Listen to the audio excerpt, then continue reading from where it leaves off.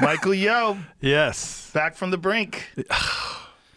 It's crazy. You are the first guy that my friend Sturgill got it, and I talked to him, but he didn't get it real bad. Like, how bad is He not didn't real get it bad? bad. Okay. He was like a little fatigued. Yeah. Yeah. So It's- give me the full rundown. For people who don't know what we're talking about, you got coronavirus. You were one of the first to get it that I know. You got it right after you were on this podcast. You were on this podcast. You flew to New York. Did Gotham for 4 shows. Little rundown. Yeah, little rundown. As soon as I landed, I did Wendy Williams on Monday, and then I flew back and went to Vegas for a day as soon as I got back, and then I had 3 auditions. So I was run down. And that weekend... Were you feeling sick already? No. Just tired? Just tired. But, I mean, we're always tired, really. Right. You the know?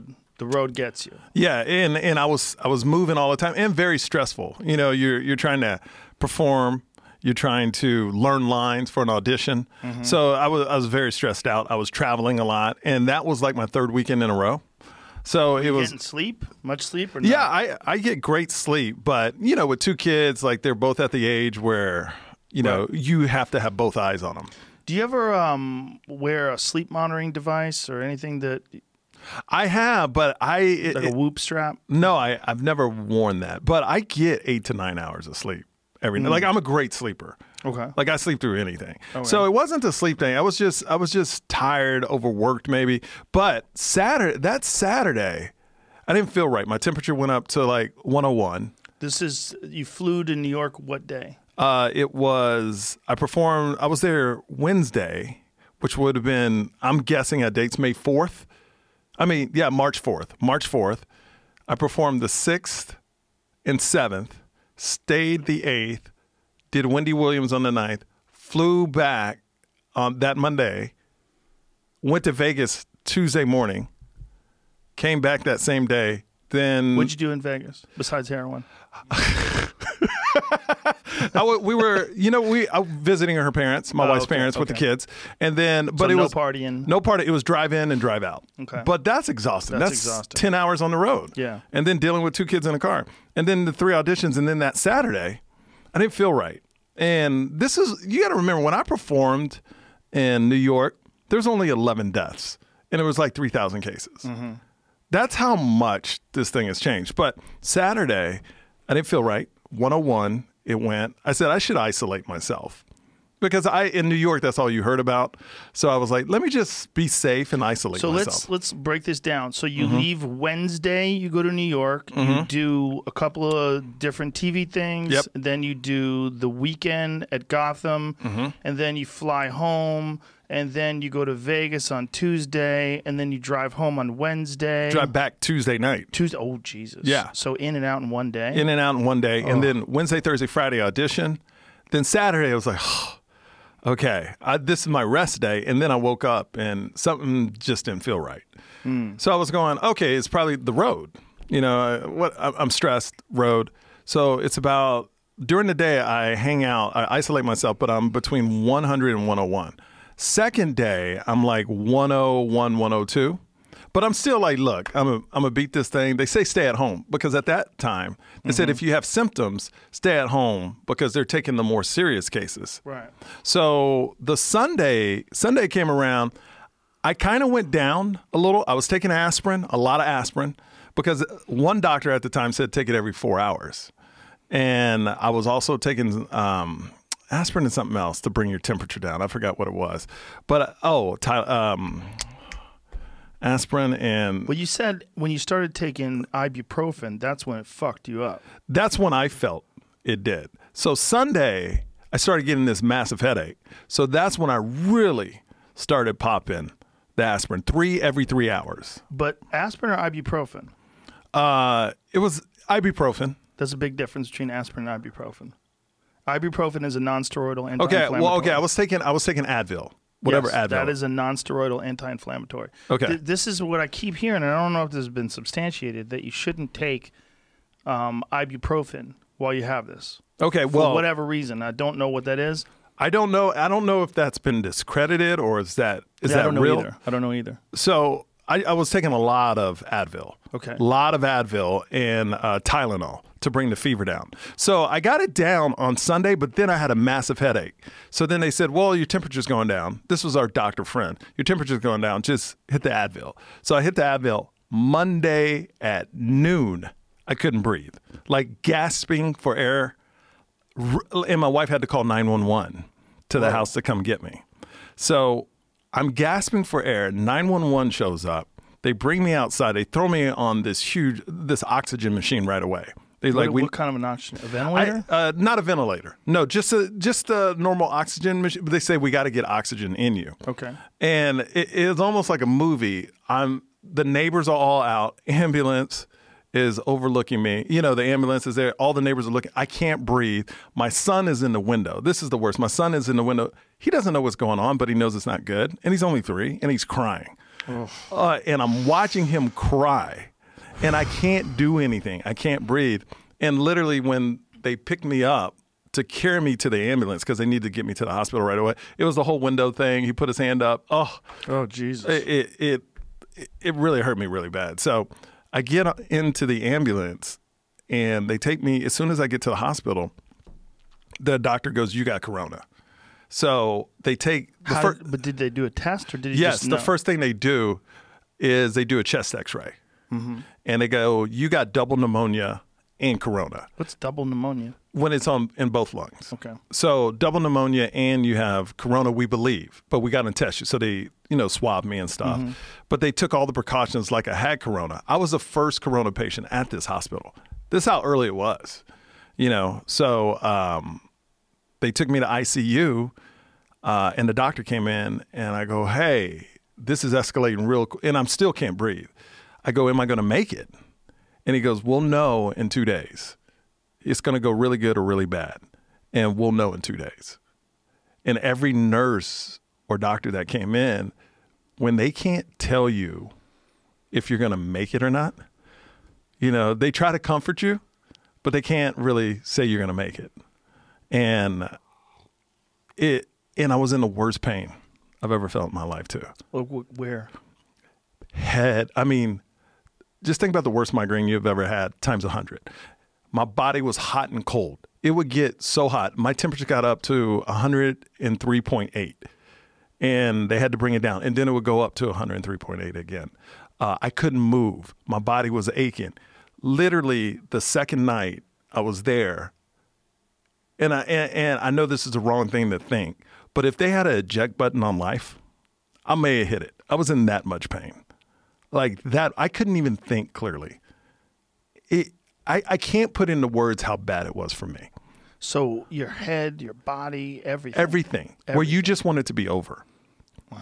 It's either you're going to make it, you're like, and it was so bad where you want to think about your family, but I was in so much pain. I thought about them, but it was, I can't make it.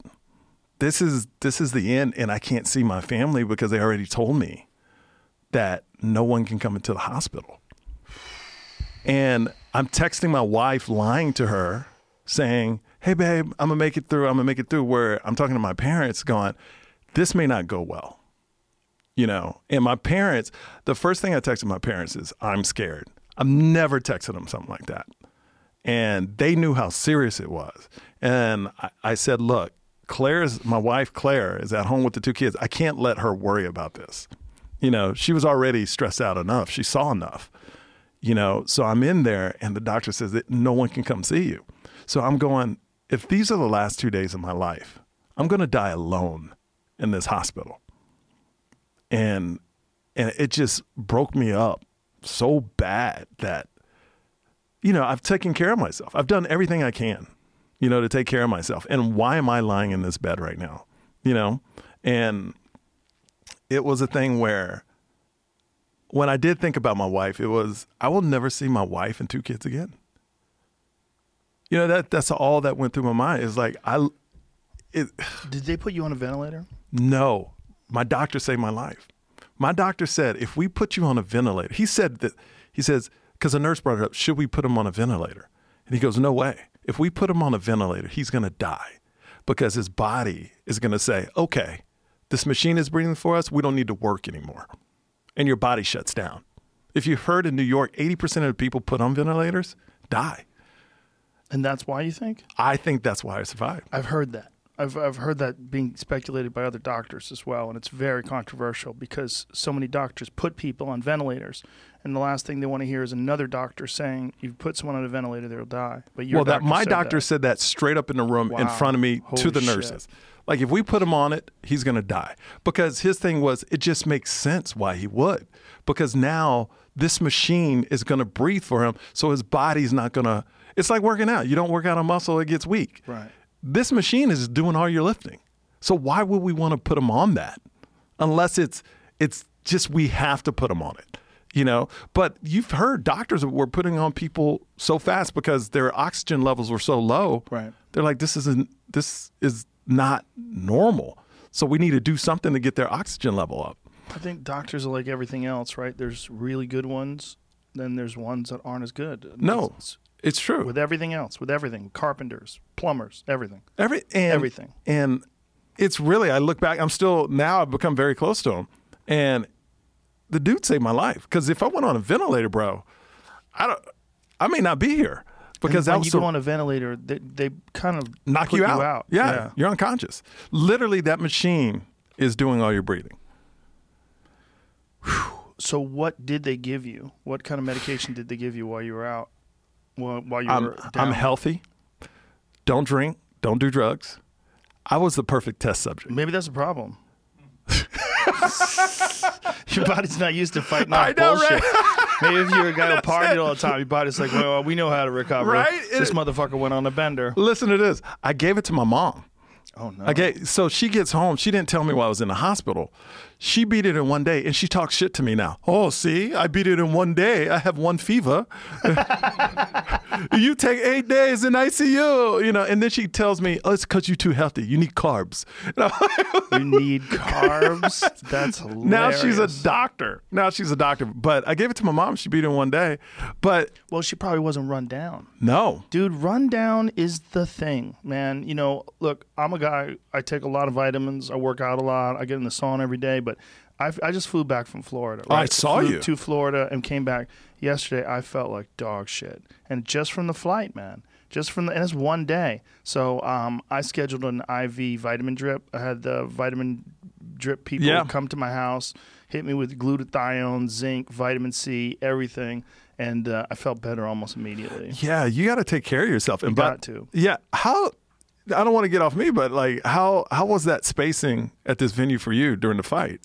Because it sounded like y'all were next to each other, and then I heard like in a story y'all were separated. We were about as far as Jamie is about as far as John Anik was, and then DC was like a little further than that because there was a separation. There was like the octagon post, and so for him to get a better angle, he couldn't be sitting right in front of the post, so they moved his table like another. He was probably 15, 20 feet from me, somewhere around that range. People, do you feel weird. that? I feel like fighters are tough, you know, and I feel like the audience is tough too, and the people associated with it is tough. Did they move around freely, or was it really like, oh, I need to stay away from you? Well, here's the deal. Everyone was tested. Everyone. In fact, one guy tested positive. He was asymptomatic, Jacare Souza, who was on the card. Yep. And he had an inkling that he might test positive because he had a family member that had it. And he was super healthy, ready to fight, but had it in his system. And so they removed him from the card, and he had been wearing a mask and gloves the entire time he was there. And everyone else had wristbands on. The wristbands showed that you'd been tested. They had temperature monitors. They had all these different things, but everybody had been tested thoroughly. Tested for antibodies, tested for the swab. I got the swab up the nose. I got everything done. So, and then when I got home, I immediately got swabbed again. I got a swab yesterday, and then I got the vitamin drip and everything like that. Oh, but wow. I didn't get much sleep Saturday night because I was flying back 8 o'clock in the morning. Fights were done. I was back at my hotel around 2:30, so I crashed. Woke up early, got to the airport, took off, landed, and then just kind of took it easy yesterday. But until I got the vitamin drip, I was dragging. I was feeling, and that's what happens when you fly. And you had flown a couple of times in a short period of time, and then that drive to Vegas, all that stuff. You have to think of your immune system like troops. You know, you really do. If there's a battle to be fought, Look, if your body was like your mom's, where you had a good night's sleep every night, no traveling, you can fight off a lot more shit. But when you do those trips, especially, this is one thing that I'm getting out of this quarantine is, man, I feel so much better when I don't travel. Oh, yeah. So much better. When I wasn't dying, I feel great now. I feel great now. Yeah, rest is a big thing. It's everything, man. It's everything. It's everything. And, I'm going to change my travel schedule in the future. Because even this trip, I wanted to just get in and get the fuck out of Florida and get back home. And but then after I did it, I was like, it would have been wiser if I left at like 6 p.m. or something like that. Like, just kind of chill out. Give myself plenty of time to sleep so I'm fully recovered, and then, have some breakfast, then go to the airport, take a 3 p.m. flight or some shit. How was it with nobody in there? Did you enjoy the experience? Well, I wanted to do it because I've never done that before, and I watched the one card from Brazil. They had Kevin Lee versus Charles Oliveira fought in Brazil. And I watched it on TV, and I was like, God, that's so strange. Because, like, Gilbert Burns, he knocked out Damian Maia, and then he yells out, Porra! Like that's something Brazilian said. And he yells out, Porra! And you hear it, like, echo in this empty arena. And while I was watching, I'm like, that's so strange. He's screaming, and there's no one there. There's no audience reaction. I'm like, wow. So I decided I gotta do one. So when Dana White asked me if I wanted to do it, I was like, yeah, I want to do one. I definitely want to do. Do you one. feel like the fighters were listening to y'all? They 100% were. They made adjustments because of things that DC said. So Cormier, we're all right. So next y'all to each were other. that close? Oh yeah, we're right. Wow. We're at the octagon. Okay, we're still at the octagon. We're right in front of the octagon. Okay, like I could reach up and touch the octagon. So it's actually a little bit further than we usually are, but still. Empty close arena, enough. like where that wall is. That's where the octagon is. Pretty close. And DC's giving them points. He's like pointers. He's saying, he's got to check those leg kicks, and you see guys making adjustments. Like he was talking about Carlos Esparza, and Carlos Esparza backstage gave DC credit for like what the advice that he was saying in the commentary was the adjustments that she'd made. That's great. Yeah, it was weird, I loved watching, I watched the prelims, but I loved it because you could hear everything. Because normally it's so loud. Yeah. But when somebody hits somebody, it's in the face, you could hear it, but especially to the body. Yeah. Oh, my, it was like a thump. Yeah. And then you hear the other person. Yeah.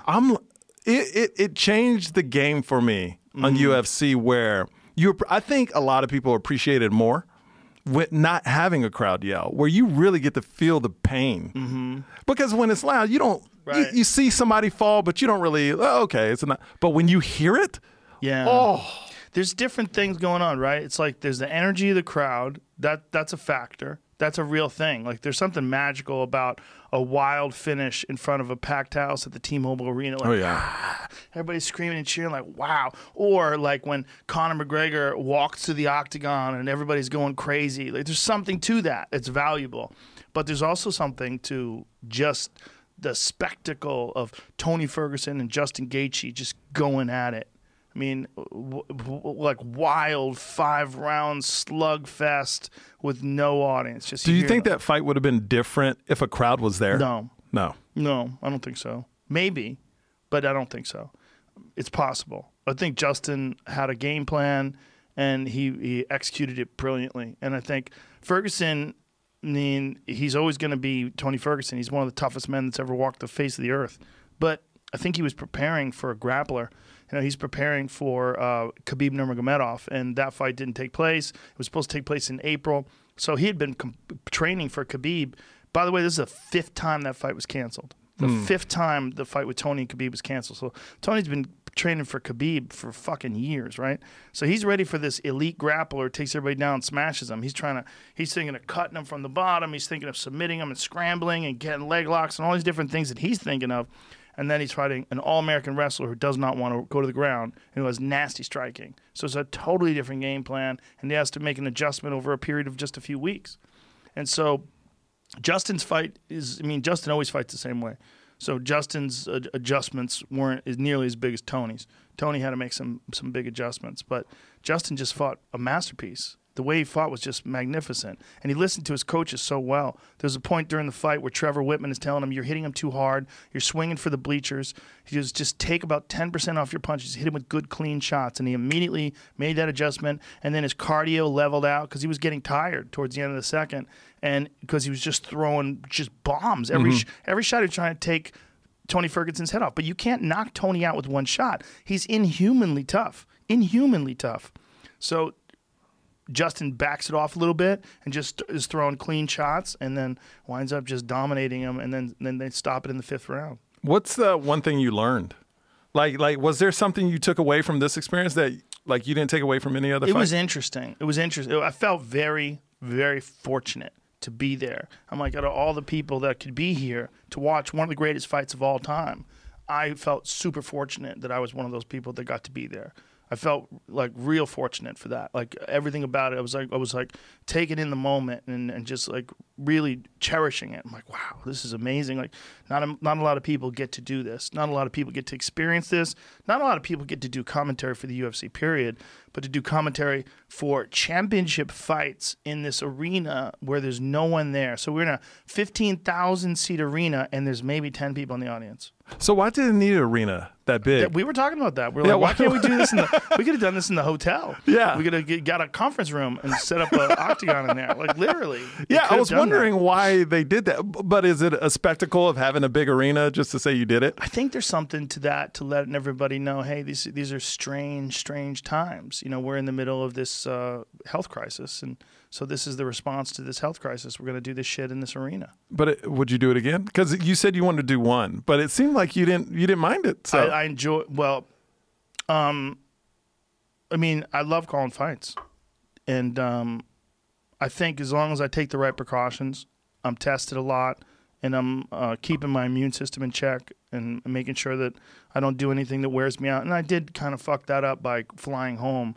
with just a few hours sleep on Saturday. But I took care of myself on Sunday and just hung around with the family. And we, didn't do much, just went on a hike and hung out and enjoyed the summer and enjoyed the weather, rather. It's beautiful weather out here right now. It's not quite summer yet, but spring.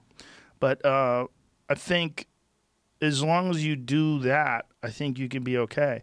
I think when you put yourself in a position like yourself, when you worn yourself out, or if you have a compromised immune system, this is my thought, and this is from talking to numerous doctors, including my own personal doctor, who's very critical. My personal doctor is very critical about the way we're handling this crisis. What's he say? What he's saying is the most important thing is education on how to keep your immune system healthy. He's like, this is something that you're not hearing. Everything is social distancing. Everything is cover your mouth. Everything is use hand sanitizer. He goes, that's wonderful. He goes, that's all good stuff. But we need education on how to keep your immune system strong. We need education I have Dr. Rhonda Patrick coming in later this week to try to school people on what the actual clinical tests, the actual real knowledge, like what we really understand about the immune system and supplementation and heat shock proteins, cold shock proteins, all the different various methods that we know are actually legitimately, provably effective. I think it's interesting how all these different facts are coming out, because when I was at the beginning of it, but I've heard from so many after I went through this, and big shout out to your fan base, because they reached out to me and showed me so much love when I was in the hospital and I just got out. And that means so much to me. That's awesome. When they reached out, and it was really all love. But so many doctors reached out to me too and said there's so much misinformation out there. And I texted you about one that people should know about. When people get out of the hospital with corona, there's no magical time. They're saying 14 days. Literally, when I got out the hospital, I was in the hospital for 8 days. The last 3 days, I didn't have a fever, so they let me go. They said 6 days after that, I would be fine. But another doctor told me, look, after you're cleared after 14 days, people still have corona. They're taking the chance that it's not contagious. And that's why hospitals don't test people. And he said that this is why hospitals don't test people before they let them go, is because they know they still got corona, but hopefully it's not contagious. So that's why they never test, because if they did, that means people got to stay there 2 to 3 weeks longer. And that's the real reason. He says we would never. Can you imagine when New York was going through that, like, really bad? I mean, they're still going through it, but when it was at its peak, if they tested everybody that left, most of those people would still have corona, so that would back up the system even more. And then insurance has to pay for an extra 3 weeks. So I learned that. I learned that my other doctor said this whole pre-existing conditions is bullshit. He goes, you came in. He says, this is how much bullshit it is. You came in. If I would have died in the hospital, they would have said my pre-existing condition was migraines. They would have gone down as he said. There are some pre-existing conditions that weaken your immune system, like obesity, diabetes. There's a bunch of them that they're saying in New York are the primary factors of the people that wind up having a really hard time with this. Well, he's saying, though, they're using that pre-existing conditions, and I say it in quotes, to let healthy or other people almost like, oh, well, if you don't have this pre-existing condition, you're going to be fine, but it's not true. He's like, they're using it to calm people down. He goes, it's not true at all. He says, I see people that are fine, just like you, Mike. I see people that do have pre-existing conditions. I see the whole gamut. It's not just people with pre-existing conditions, but they're finding those people and highlighting those. And they're even adding deaths to that pre-existing conditions total because they need some. What do you mean deaths to the pre-existing? For example, like mine. If my pre-existing condition, he said, if I were to die in that hospital, he says, oh, well, he had migraines in his past. So they would have put that down as a pre-existing condition. Well, how often do you get migraines? I mean, ever since I was a kid, but really, well, I played college football for University of Arkansas. Right. I got so many concussions I couldn't play anymore. So, and this was before the whole concussion thing. So my mom made me quit. She was like, "You're not playing anymore." So it was a thing where, but it wasn't a condition. I have them I have one every 5-6 months, maybe. But he says, what you come in with, since I had migraines, and they didn't know my history of migraines, but he goes, we would have had to say that was a pre-existing condition. I haven't heard that, pre-existing condition being migraines, but I have heard diabetes is a giant factor, obesity is a giant factor, emphysema, people who smoke cigarettes. But then there was an article recently, I got super suspicious, and I didn't even read the article. It was an article that said that nicotine may help people with coronavirus. And I was like, that's the fucking cigarette industry. Right. Did you ever see the documentary Merchants of Doubt? No. It's a great documentary. What's it about? It's about people that are hired to go on shows and put doubt into people's minds about certain things that would benefit an industry. So these guys, they originally started out the same. The documentary shows the same people would go on these talk shows to talk about cigarettes. Marlboro. Cigarettes are not addictive. This is not the Marlboro Man guy. These are people that they're posing like experts, and they're on these those stupid fucking talk shows on CNN and stuff where you have 3 windows, and then there's like Anderson Cooper, and there's a person to his left and a person to his right, and the guy on the right is like, cigarettes are not addictive. It's been proven. You blah, blah, blah, blah, and he's just rattling it off. And then you see that same guy later in the documentary, many years later, talking about climate change. It's the same thing, talking about climate change is a myth. It's just a natural cycle of the earth. Human beings have nothing to do with it. And it's literally the same human being doing the same thing. But we see that in politics. It's all spin. Right, but this is what I'm saying when I read something about nicotine being good for people that have the coronavirus. I'm like, come on, cigarette industry. Yeah. Are you motherfuckers involved in this? It's like, who's running tests on, let's try morphine. Let's see how heroin works on these people. What about coke? Give them cocaine. You know what's crazy about morphine is my migraine was so bad in the hospital. They came in and they go, we're going to give you morphine and we'll knock it right out. While you had corona? Yes. Oh, Jesus. So, like I said, they gave me everything, dude. Like they gave you morphine while you had corona. So they gave it to me to get rid, because my head was so bad. It really felt like I was accentuated your migraines. So the coronavirus accentuated those migraines. It was so bad, Joe. Okay, I can't even put it into words. So when you're talking about the pain that you had body pain and then your migraines on top of that. Yes. So you're just in agony. And hot, cold, everything. So they gave me morphine. They go, this knocks out any headache. It worked for 5 seconds. 5 seconds. 5 seconds. And they looked at me and they go, how you feel now? I was like, terrible. It feels the same. Then about 2 hours later, they came back and gave me more because I think they only can do it every 2 hours. And then so, you see elves. Did you see any elves? No, but I got really hot. I got really hot. I was like, I can't do this anymore. Wow. So they had to stop giving it to me. I'm watching. This is how I was a test subject, and I don't mind because I'm living. But hydroxychloroquine, that was big at the time. Yeah. I'm watching this on the news. Literally, the president says try hydroxychloroquine. All the doctors are yes, no, yes, no, yes, no. They come in with it.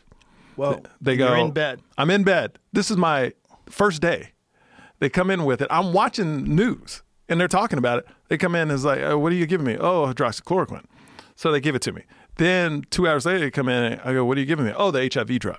So now they put 2 drugs in me, and then they're pumping all kinds of shit in me. I don't even know what they're giving me. So they're trying things. They're trying things on me because they don't know. They don't know. That's what's so crazy, right? This is not like pneumonia where people have had it for 100 years or 1,000 years. They don't know. This is a new thing. So a day and a half goes by. I'm in probably worse pain. They take me off of hydroxychloroquine. And I go, this is after, like weeks after I got out of the hospital. I go, why'd you take me off? He goes, where your body was at that time, it couldn't handle it. It was not a good fit. So we had to take you off. So I must have got worse overnight. And I'm just guessing here, but they must have saw something get worse. My lungs were still filling up with fluid. So they kept me on the HIV drug and whatever else they were giving to me. But it's like I still have fluid in my lungs. They said it would take 12 weeks. Still? Yeah. They said, How many weeks have you been out now? 8. Wow. And I'm so weak. Literally, they just approved me to start working out last week. So I did my first Lift Society class online, and I could, usually I could do 10 to 15 pull-ups each set. I could do 2. 2 pull-ups. And I'm just weak. I still get winded. When I talk a lot, I'll get winded, and I'll just have to catch my breath. Wow, like an old man. I'm telling you. Wow. For me, people with it real bad, it's just not, oh, you're over it and you can move on. You got to build back into it. It's like rebuilding your body and your mind.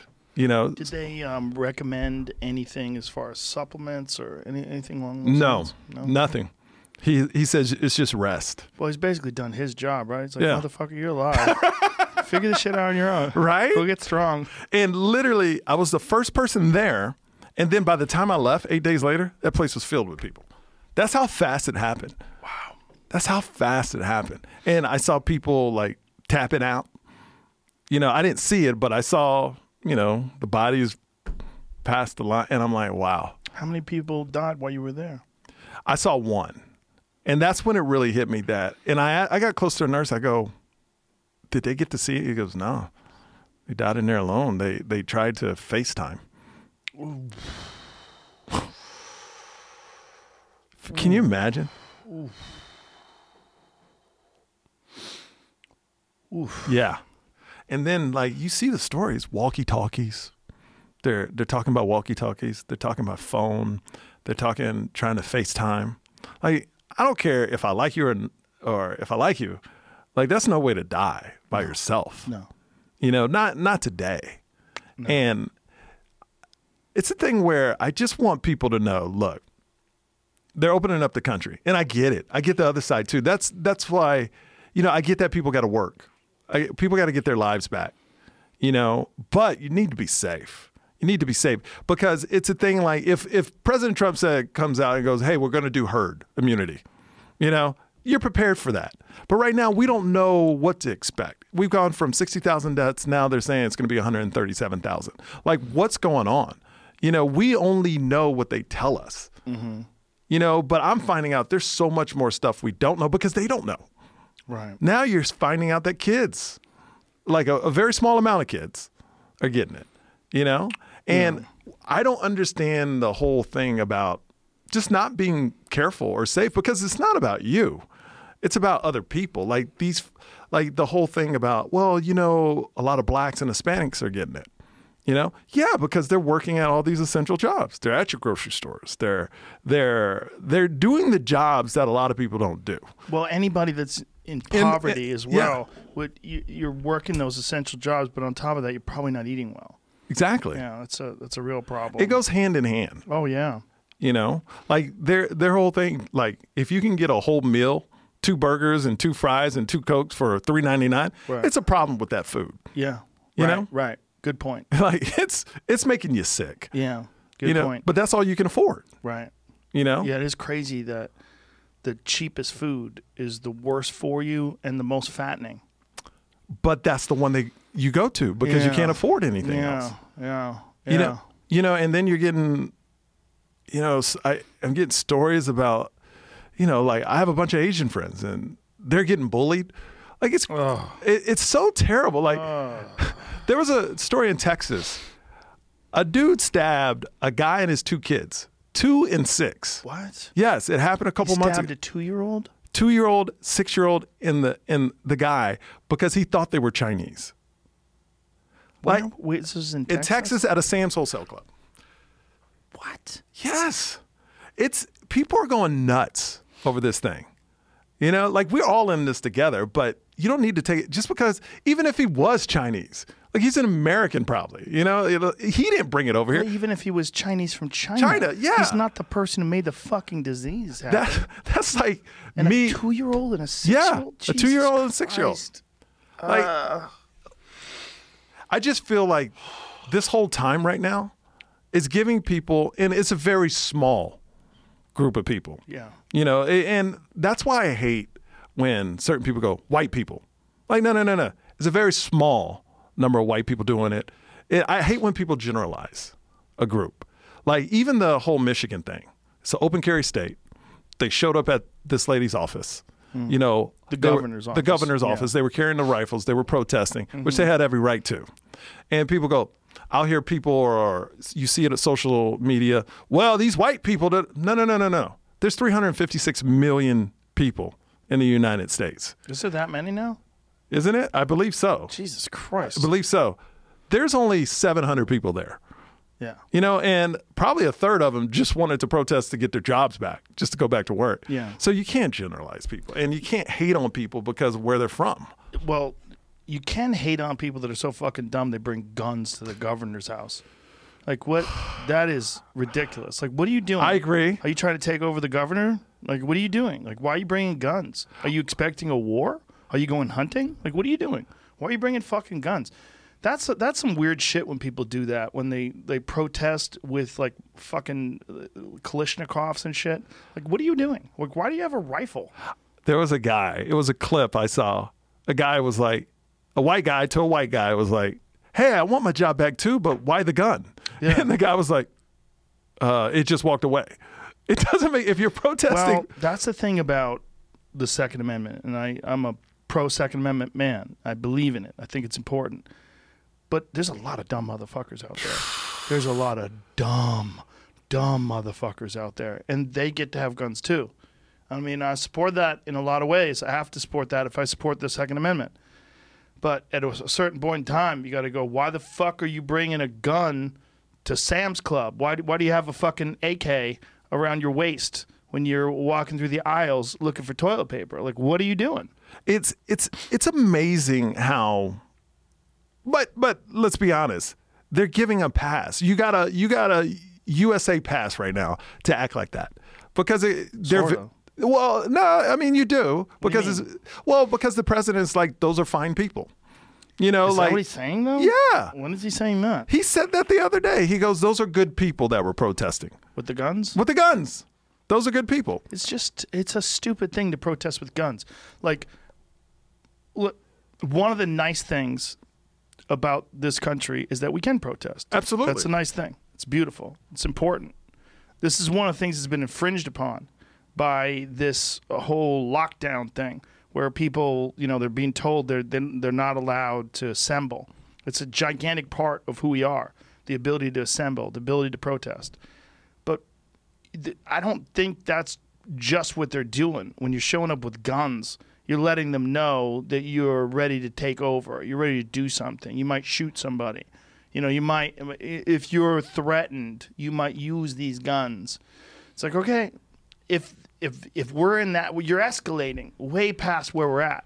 You know, if you're in a situation where someone's saying, "Hey, your family has to starve to death. Hey, you have to stay home. Hey, I don't give a fuck about you." Okay, then I understand why you want to show that you have guns, and you get to get a bunch of people together and go, "Hey, we need to stay alive here, and our rights are being infringed upon." But that's not what's going on. But there. if you go back to the backstory, you find out, like, I don't know all the facts, but I know these people that showed up to this rally, they didn't put on that rally. It was by another organization through Facebook or through some social media outlet that put it together. And they told you people to bring their guns? And no, they just told people to protest. To show up? So see, we're all the other thing. we're all pawns in this at some point to this political game. So how can you make this is what's amazing to me. How we're in a place where they can put wearing a mask and make that political. Yeah. Like that's where we are today. 80,000 deaths, and now it's political if you wear a mask. I don't understand. What do you mean it's political if you wear a mask? Well, I mean, most that? of the people that don't wear masks are these, oh, I'm a Trumper. Like, this is what we're seeing on TV. What I'm saying is what we're being shown on TV. Mm-hmm. And that's where most of the people get their information. You know, like from the news or, oh, so these people are not wearing their mask. Oh, they got to be Republican, not wearing a mask. Oh, we need more testing. If you hear we need more testing, oh, they must be liberal. Yeah. They want to test. Like we've made a disease that's killing thousands, 80,000, and could be up way over 120,000 political. Instead of it being about, hey, let's all get through this, now it's political. Well, we do that with everything. We do. Yeah. And that's a problem. Well, we like to, I mean, that's one of the problems with having just two parties in this country and having liberal and conservative, which is crazy because there's a lot of people, myself included, that float in between both of those. I do too. I'm very liberal, but I'm also very pro-gun. Mm-hmm. And I look, things but can why go can't sideways. you be liberal and pro-gun? Like, you can why? be, and I am. But I don't understand why, like, if a Democrat says something nice about a Republican, oh, he's not a Democrat. Exactly. If a Republican says something nice about a Democrat, oh, I agree with what they said. Oh, no, you can't be a Republican. Well, if you go on Fox News and you're a liberal, people will shame you and get angry at you for using that platform. And I've seen it, even with presidential candidates like Tulsi Gabbard and even Bernie Sanders. I think that we're in a weird place in this country where, you know, it's easy to adopt a predetermined pattern of behavior, a conglomeration of ideas, whether those ideas be conservative or liberal. And the real problem is these people that adopt these ideas, oftentimes they sink into these ideas because they're comfortable.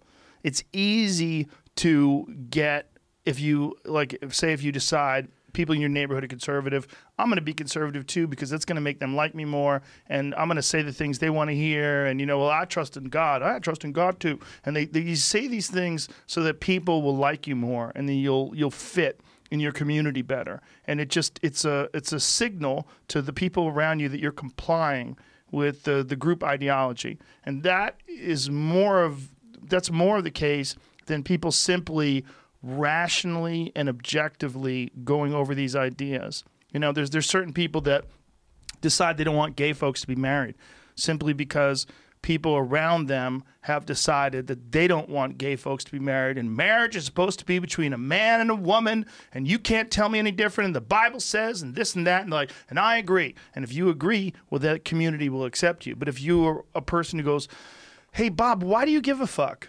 You know, if two men are in love with each other, like they're not pretending.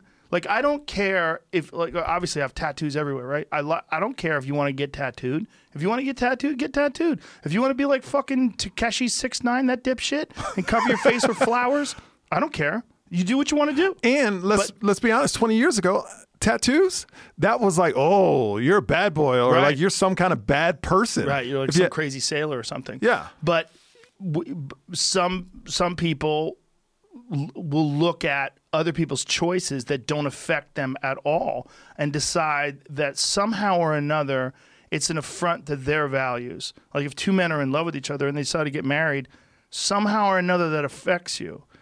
I don't understand how it affects you any more than I understand someone wearing shorts versus pants affects you, or someone driving a red car versus a black car. It's nonsense.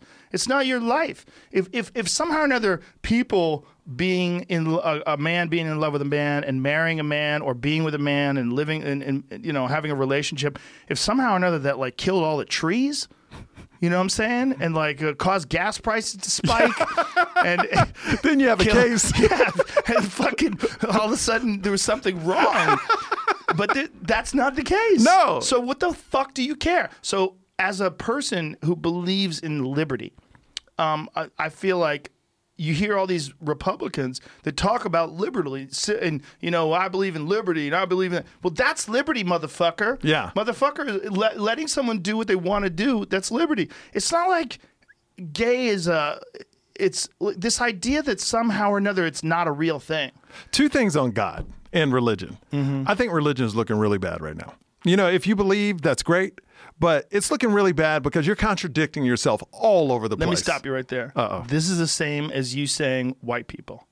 When you say religion is looking really bad, that's the same as saying white people look really bad. It's a giant generalization. You're true. Very true. And I take that back. Some religious people are looking very bad right now. But do you know why? Because they're scared.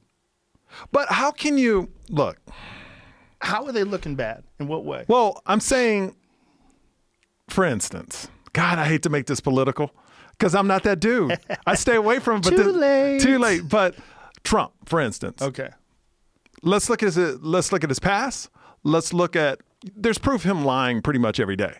So for religious groups to support this man, you're contradicting your whole... Yeah, I think that falls into what we were talking about earlier, this political ideology that like he is with us. He is against abortion. He is against certain things, but he's actually pro-gay. Donald Trump is... One of the weird things about Trump is before he ran for president, he was universally liked. Rappers used to talk about him in their songs all the time? Well, he was always on talk shows, and he would go on Letterman and shit, and he would even go on those talk shows and like talk shit about Rosie O'Donnell, and people thought it was funny. And now it's horrendous. It's like the same things that he has always done. Now, when you're in a position of being the president, you're supposed to be a different person. But you don't feel there's a contradiction with churches right now? Oh, well, certainly with people that are... Look, there's a lot... Some churches, excuse me, let me rephrase that. Some people at some churches. There's a lot of people that will support values that are contrary to what they supposedly believe in if that aids them politically, if it helps them. Look, there's a lot of churches that make a lot of money and then they don't pay taxes. That, to me, is one of the most offensive things about religion. The idea that Joel Osteen should have a giant arena and fly around in private jets and live in a castle, live in the mansions, or that, what's that other guy, the COVID be gone. What's that guy's name again? Kenneth Copeland. That motherfucker. That guy has got, he bought Tyler Perry's private jet and shit. He's a baller, right? He's a baller for God. The idea that guy doesn't pay taxes is offensive. And the idea that he really acts for God, like there should be not just an investigation, but we should have a trial. We should have a trial. We should figure out, okay, is this a violation of the whole idea behind? I don't agree with it at all, period. I don't think that churches should be able to be exempt from taxes. If they get services like we do, if they make exorbitant amounts of money, and we know they do, they should have to pay taxes, for sure. I agree with you 100%. And there's real clear evidence that they don't even act in accordance to their own belief system. There's real clear evidence that they're not even people that are really acting like a Christian. So they're not even acting in their own religious ideology, and yet they still don't have to pay taxes. I agree with you 100%. And now I was watching TV, and they can get a loan or get this tax exempt where they can get money from the government. People aren't coming to the church, so they're not getting all that free money. Even Even though they're not paying taxes anyway. Like my wife was like, we were watching TV. She goes, "That's so horrible. A lot of churches are going out of business," because my wife is very religious. And I go, "Why don't they use all the money they didn't pay on taxes to stay afloat?" They bought mansions and private jets. They don't have any money left over, bro. Bro, leave them alone. Yeah. They're working for Jesus. They're out there hustling for Jesus. Here's what's interesting to me is my wife when I made it, everybody reached out and they go, "Oh, God had your back." And the first thing I thought was, so you're saying God didn't have everybody, all 80,000 people's back? Like, that's messed up. That is messed up. Yeah. That's messed up. Look, I'm a religious person, but I'm a religious person that asks questions. So why are you a religious person if you're asking questions? How far do you take it? You should be able to ask questions. Okay, how far do you take it? You're Christian? I believe in God. I don't know Christian. Like, I go to a non-denomination church. It's just... Oh, one of them hippie churches. No, it's not hippie. Oh, I get it. No. It's in Burbank. It's called South Hills. What's up? Oh, Burbank. Of course it's hippie. It's in Burbank. But I go to a church where, look, they don't believe in hate and all that, but it's a thing where certain people say certain things. And when I got all these messages, God had your back, God had your back. And I'm thinking about the dude I saw rolled out. Yeah. Why didn't God have their back? He jerked off too much. Did he really? That's what I heard. I heard he jerked off thinking about guys, too. And God's like, fuck you. No. You're so wrong. I have no comment on that one. But it's true. It's like, why would God, why does God let babies die? Why did God let that little kid get stabbed? The little Asian baby, that 2-year-old kid get stabbed. Here's the question that nobody can answer for me, is that if God gets all the applause for something great happening, he should get all the blame for something bad happening. Because obviously, from what I'm told, look, I'm not a scholar on the Bible, but if something great happens, we all praise him. But we never tend to not praise him or we never tend to criticize him when a whole plane blows up. Yeah. Or, and that's the only problem with the religion I have. When you say you believe in God, what does that mean to you when you're saying that? When you say that, do you say that because it makes you feel better? This is what I feel, is I feel every type of tribe before us, the ones that had religion or some type of thing they believed in, they survived. The ones that didn't, they cannibalized each other. I think what religion does is it keeps people afloat and makes them feel like something better is on the other side. Yeah. And I think it's the rule of law. It kind of keeps people on the right track. If nobody had religion, I feel we would cannibalize each other just from the past. We learn from the past. It's the same thing. Like, tribes that didn't have anything to believe in, they ate each other up. Well, I feel like we live in a completely different world because the interconnectedness that we experience today didn't exist before.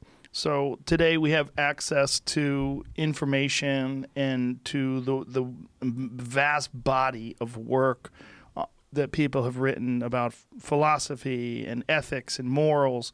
And I think we can understand why it's good to be a good person without having to invoke a higher power or some sort of divine spiritual entity that's watching over everything. Before, that wasn't the case. Before, when we were establishing civilization and we were moving from primitive groups that live in tribes, which we all came from. Look, if we the one thing that we have to take into consideration is that we are here because some people did some really violent shit and they made it through because some other people were trying to do some violent shit to them. That is why we made it here. We made it here to this day in 2020 because our ancestors were better at violence than the others. That's really the truth. I mean, there's no getting around it. We are a warlike race of beings that have consistently throughout history conquered each other and done awful, terrible things to each other and took over land and took over resources and took over cities and took over women. I mean, this is what people did that got them to this point. And whatever we needed to get people to act in a more moral or ethical way, whether it's a higher power or whatever it is, to get people from just stopping, just raping and pillaging their way across the world without any repercussions whatsoever. Whatever that is, I'm all for it. And it was religion. And you could argue, and I think many people probably successfully have, I'm not really aware of it, but I would imagine I'm not the first person to bring this up, that religion is in many ways sort of a natural creation of the human mind and the human psyche to try to move us past our primitive tribal monkey tendencies and move us towards some more cooperative way of existing. Yeah, I think what religion gives order, some type of order. And a lot of people don't want to believe it's over when it's over. Well, you know what order exists when you don't have religion? You have the order of might, and that's what you have in China. Okay? In China, you have a religion, and the religion is the state. China, people have religion over there, but the reality is what's running China is a dictatorship. It's a military dictatorship, and the king is the ruler. This is what they look towards, and the state is the ruler, and the law of the state. I mean, they do horrible shit to their people over there, and they do this horrible shit openly in front of everyone, and they still run 1 billion people. Yeah, that's just my take on religion, but I also know the other side, because anytime I support something, I also look at both sides. I'm not just blindly. I know religion has caused more wars than anything as well. I think people have caused more wars. But they use religion as a nice excuse. Okay, you're right. People cause wars, but they're using religion to cause those wars. Well, they're using religion they have in the past used religion to get people to do horrible things. And, this is the argument against fundamentalism, that it exists. I mean, it existed in Christianity in the past, the Inquisition. You can go throughout the history of some horrific things that were done in the name of Christianity, some of the most horrific things ever. But really, it's people doing these things. And if they decide that their religion is enforcing this behavior, then they can justify these things. And you see this. I mean, it's what you get with cults. When, forget about religion. I mean, we can all, whether or not a religion is a cult is, I had a bit about it where, a cult is created by one guy and that guy knows it's bullshit. In a religion, that guy's dead. It's like, that's the difference. Yeah. So like remember the people, the Heaven's Gate cult? They all wore purple Nikes and they cut their balls off and they're waiting and they killed themselves when the asteroid was coming, or the whatever the comet was coming. That was a way where someone used something, this crazy ideology, and got people to do ridiculous shit. And you could say Jonestown was another example of that. That was another cult, and it was where this guy figured out a way to talk these people into poisoning their brothers and sisters and then gunning down federal agents and killing people. And they did it all because he had them convinced that this belief system that he was espousing was accurate and correct. What I don't understand, because like I said, I'm religious, but I ask a lot of questions and I don't believe the bullshit. A lot of the bullshit, Well, what makes you religious then? I think I just want to believe there's something better, and hopefully there's something guiding all of us to a better place after. I want to believe that. Right. I want to believe that. I want to believe that, if I were to die in that hospital bed, there's something or someone looking over my family. I just want to believe in good. I'm all about positivity. I'm all about love. So it's a thing where why not believe in it? It's not going to hurt me. Right. Believing in it. And if it does happen at the end, great. If you go to a different place, great. Now, I will ask questions along the way. I will not blindly follow a church or religion. I do investigations. I really look at the people that's involved with that church. What I don't understand is the people that blindly fall into these cults or churches that you just talked about. Like, I don't understand how your mind gets to a place where it's like, no matter what they say, I'm down for it. Well, other people would say, people that are more skeptical than yourself or not interested in religion at all, would say, will we take it one step further? Like, why would you believe that? Like, why would you believe that there's some sort of a superpower that you've never seen any evidence of? Some sort of a mystical power that's looking out for everybody? Like, why would you think that when there's no evidence of that? The evidence that we do have is evidence that people in community, in friendship and love, that there's a great benefit to that, and that we feel it, we experience it, Like I saw you today, I gave you a big hug. Yeah. Like this love, Yeah, friendship. absolutely. That's important for us. It means that's real. That means something. But it also means something because I want you to know that if you need me, I'm there. I want you to know this is what friendship is. That's real, you know, but the reality is there a God watching? A doctor got killed by wild dogs yesterday in Georgia. Did you hear about that story? No. Yeah. There's packs of wild dogs. Running through Georgia right now? It's always been an issue when people let dogs loose and dogs become feral and they don't have food. They stop being pets and they revert towards more wolf-like behavior. I think it was Georgia. I read it this morning. See if you can you find that? I'll send it to you if you don't. I certainly have it. Okay. I have it. No, the only problem I'm seeing is the doctor was a doctor in Connecticut, I guess. But Was it? Well, it says Middle Georgia doctor found dead, and then former Connecticut or CT doctor. I'm sorry, so it's not Connecticut. Yeah, sorry, Middle Georgia. Yeah. Georgia doctor killed by a pack of wild dogs. You know, I saw CT and thought it was Okay.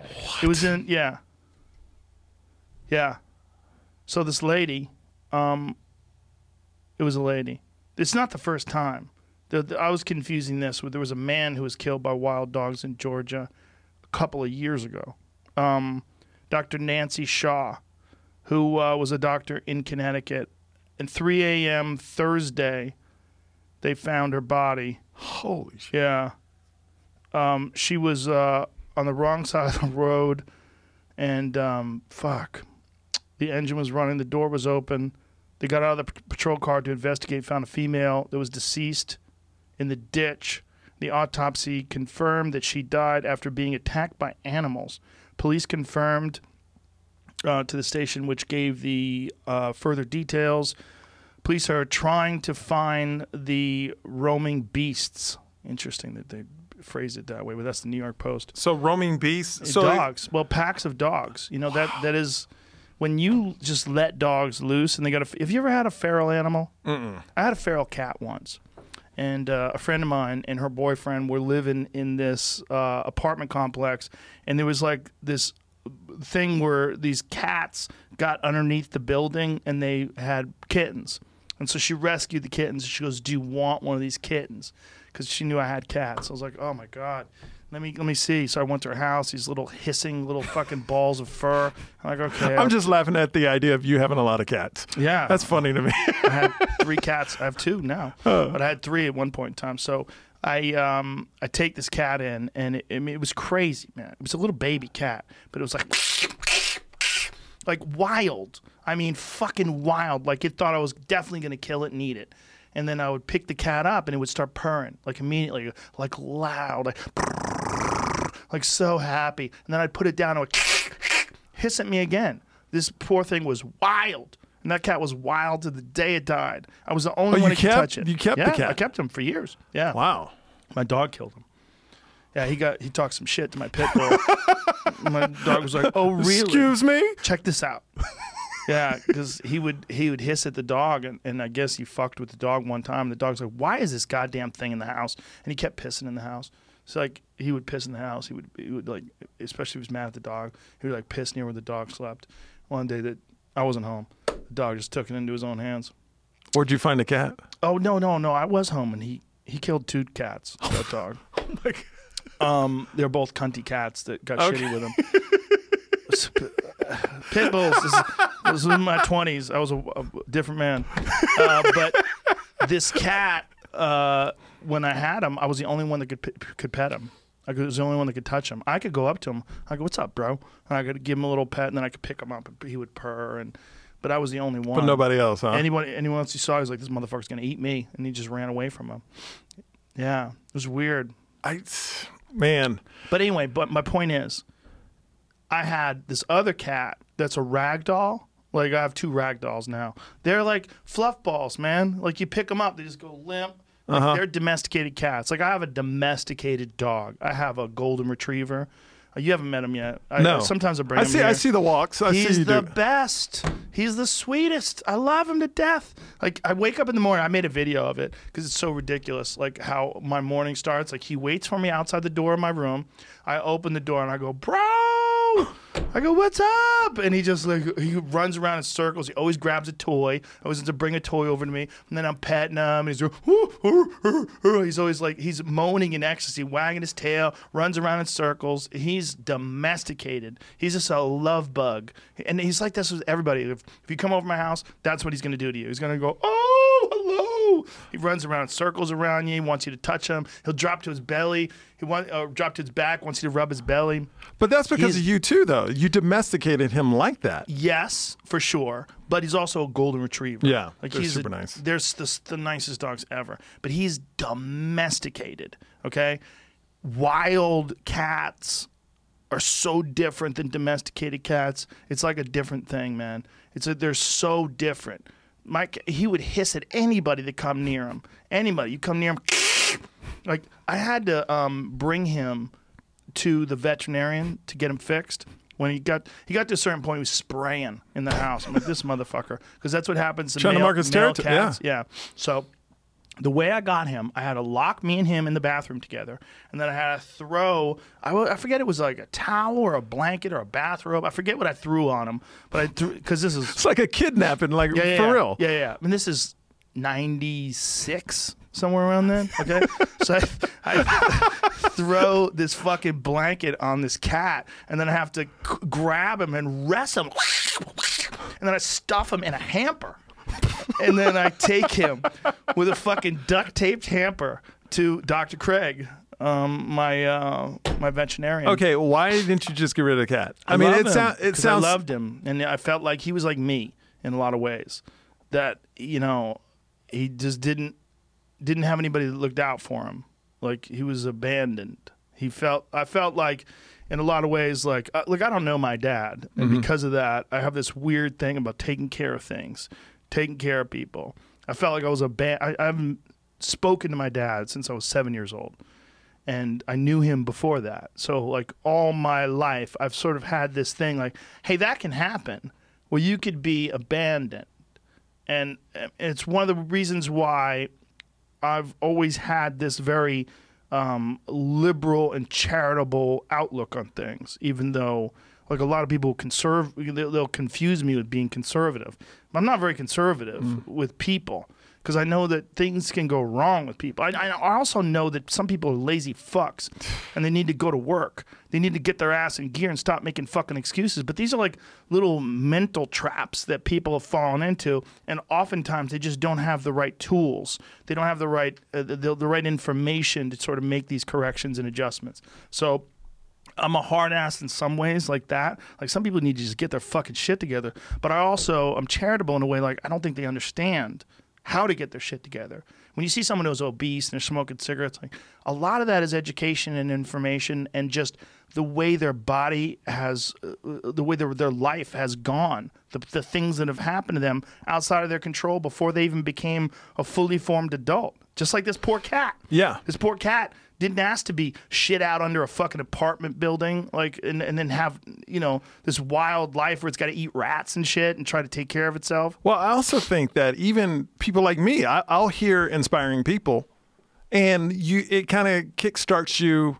It kicks you in the ass and say, hey, you need to get it going. Like I told you about David Goggins last time I was here. Yeah. I read his book and, you know, posted shit on my mirror, you know, and trying to make strides but I think we all need that. It's not just lazy people, even people that are out there hustling. Oh, yes. Sometimes you need that. Oh, I need it. I need it all the time. Yeah, I'm very fortunate to know people like David, or my friend Jocko Willink, who's very similar as well. Like, he's got a video that he put up today. Go to Jocko's Instagram, and he puts these up all the time. He gets up at 4:30 in the morning every day. It seems that's the time. Takes a picture of his watch. For him, it's the time. David Goggins too. 4:30. Does he get up at 4:30? 4:30 every morning. Stretches for 2 hours, and then he hits his run. He's an animal. But play this. This is Jocko. It's so easy. So easy to dripping put with things sweat. Off. So easy to say, you're going to do it tomorrow. Well, I want you to reprogram your brain and tell yourself that tomorrow is not a viable option. Tomorrow doesn't work. You do it today. You get it done today. That's what you do. Have a good Monday, y'all. Go get some. Out. That's all you need. You need people like that in the world. I'm gonna follow this dude. You should follow that Well, dude. who is he? That's Jocko Willink. He's a former Navy SEAL who is one of the most inspirational people that I've ever met in my life. And he now he writes books on leadership and Brazilian Jiu-Jitsu black belt. And every morning, he fucking gets up at 4:30 in the morning, trains, takes a photo of his watch, takes an aftermath photo of puddles of sweat on the ground and the tools he used, and then takes pictures of the sunrise and the sunset, the beach that he earned. He earned his right to go look at that. Wow. Yeah, like I wake up at 4:32 every morning. Do you? Yeah, I do. But me, mine bitch. would have been like, check out me drinking this matcha latte. Get it, y'all. Well, it takes every kind of people. Yeah, it Remember that does. song? Yeah, there's a song about that. Yeah, there's all kinds of people in this world, and it's okay. It's okay to be a soft person. It's okay to be a gentle person. You don't have to be this fucking savage like Jocko. But it's something about that Navy SEAL. Yeah. They're just wired. Well, it's not for everybody. No. Most people are going to ring that bell. Most people are not going to do it. Could you have made it? I don't know. I would tell you right now if you asked me, yes. But of course I would say that. Yeah. I don't know. Unless you've done it, you don't know. Like in my early 20s, I would have loved, now if I could go back, I would have loved to try to be a Navy SEAL. But I guess if you don't have it, like if you didn't have that desire, but I just think like Well, it's whether or not it's challenging yourself. Whether or not you can push yourself past the place that most people quit. That's a big part of what it is. The big part of anything is being able to push, right? When you get discomfort, people just want to back off. They want to stop. They want to. It's a thing that we have. There's a natural inclination to seek comfort. You have to have the mind to push past that. I don't know mentally, if I was working so hard because those 2 days in the hospital when I said if there was that eject button. And then your mind just like, no, keep pushing, keep pushing. And after 3.5 days, finally, everything started, my lungs and the fluid in my lungs started to settle. But it's amazing what you learn when you come out of a situation like that. It's what you value. Like I'm a changed person now, like from that. And I think and I hate to be cliche, but you appreciate the little things. Like I've always been a good guy, a hustler, but just opening my eyes in the morning, it's a different game now. Right. You have a gift. The gift I have of a life. gift. I have the gift. Yeah. And a lot of your fans was like, hey, it wasn't your time. You got great things to accomplish. And I really believe that because I see the death total going up and I go, oh, I'm here for a reason. And I think when we go through life, you'll hit a down point, but you need something to get you back on track and say, yo, you're lucky you're still here. You need, I've always valued my family. I'm a family guy. But now it's like, oh, you want to go for a swim? Let's go for a swim. To my son, you want to do this? Let's do this. And I think it kind of lit a fire under my ass where I wasn't coasting. I was doing well, but I just appreciate everything, and I appreciate people more.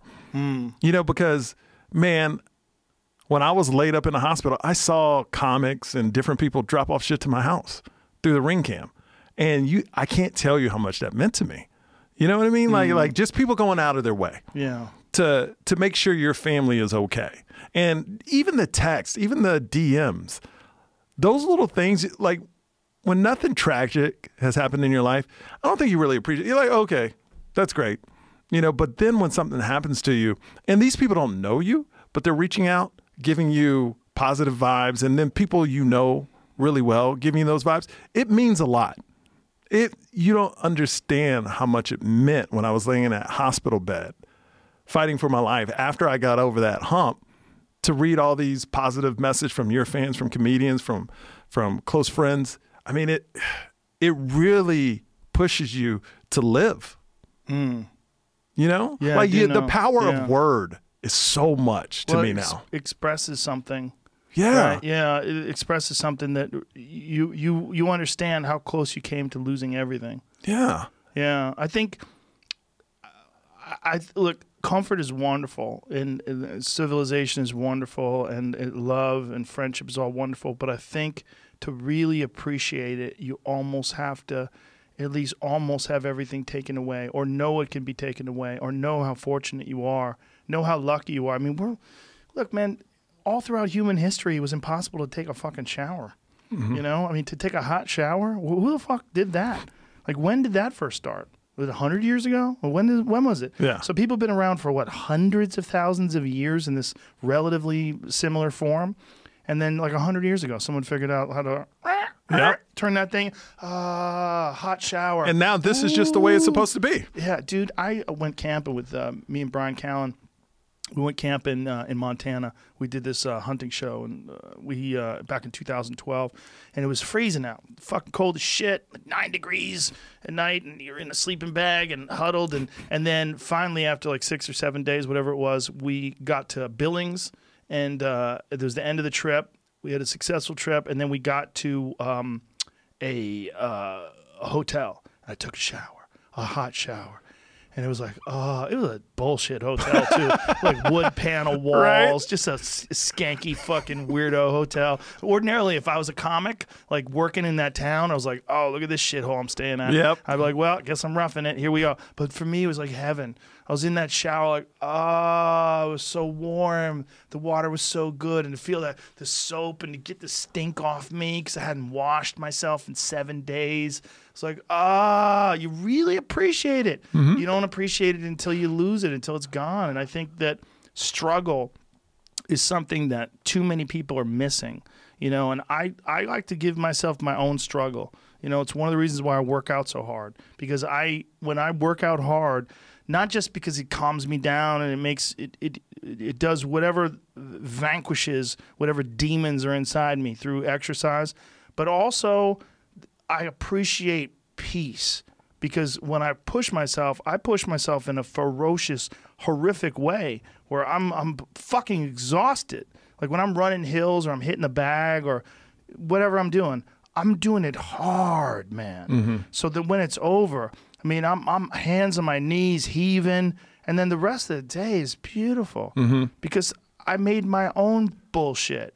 Instead of like dealing with like fucking hordes of barbarians coming over the hills, or, you know, starving to death, or all the real problems that people have dealt with throughout history that have kind of balanced out their perspective, I created myself. I think today's society is taking away challenges. Yes. You know, it's not pushing people because it's fine being fine today. Right. You know, there's no, like, one thing interesting you said to me last podcast we did, you go, you know, yo, you really never, and you exactly said it, you never been through any struggle, because I was telling you my life has been pretty good. And you go, what makes you is you would never take away your struggle when you were younger, because it made you who you are today. Yeah. And after going through something like what I went through, it's changed me so much that I know that struggle is going to change the rest of my life.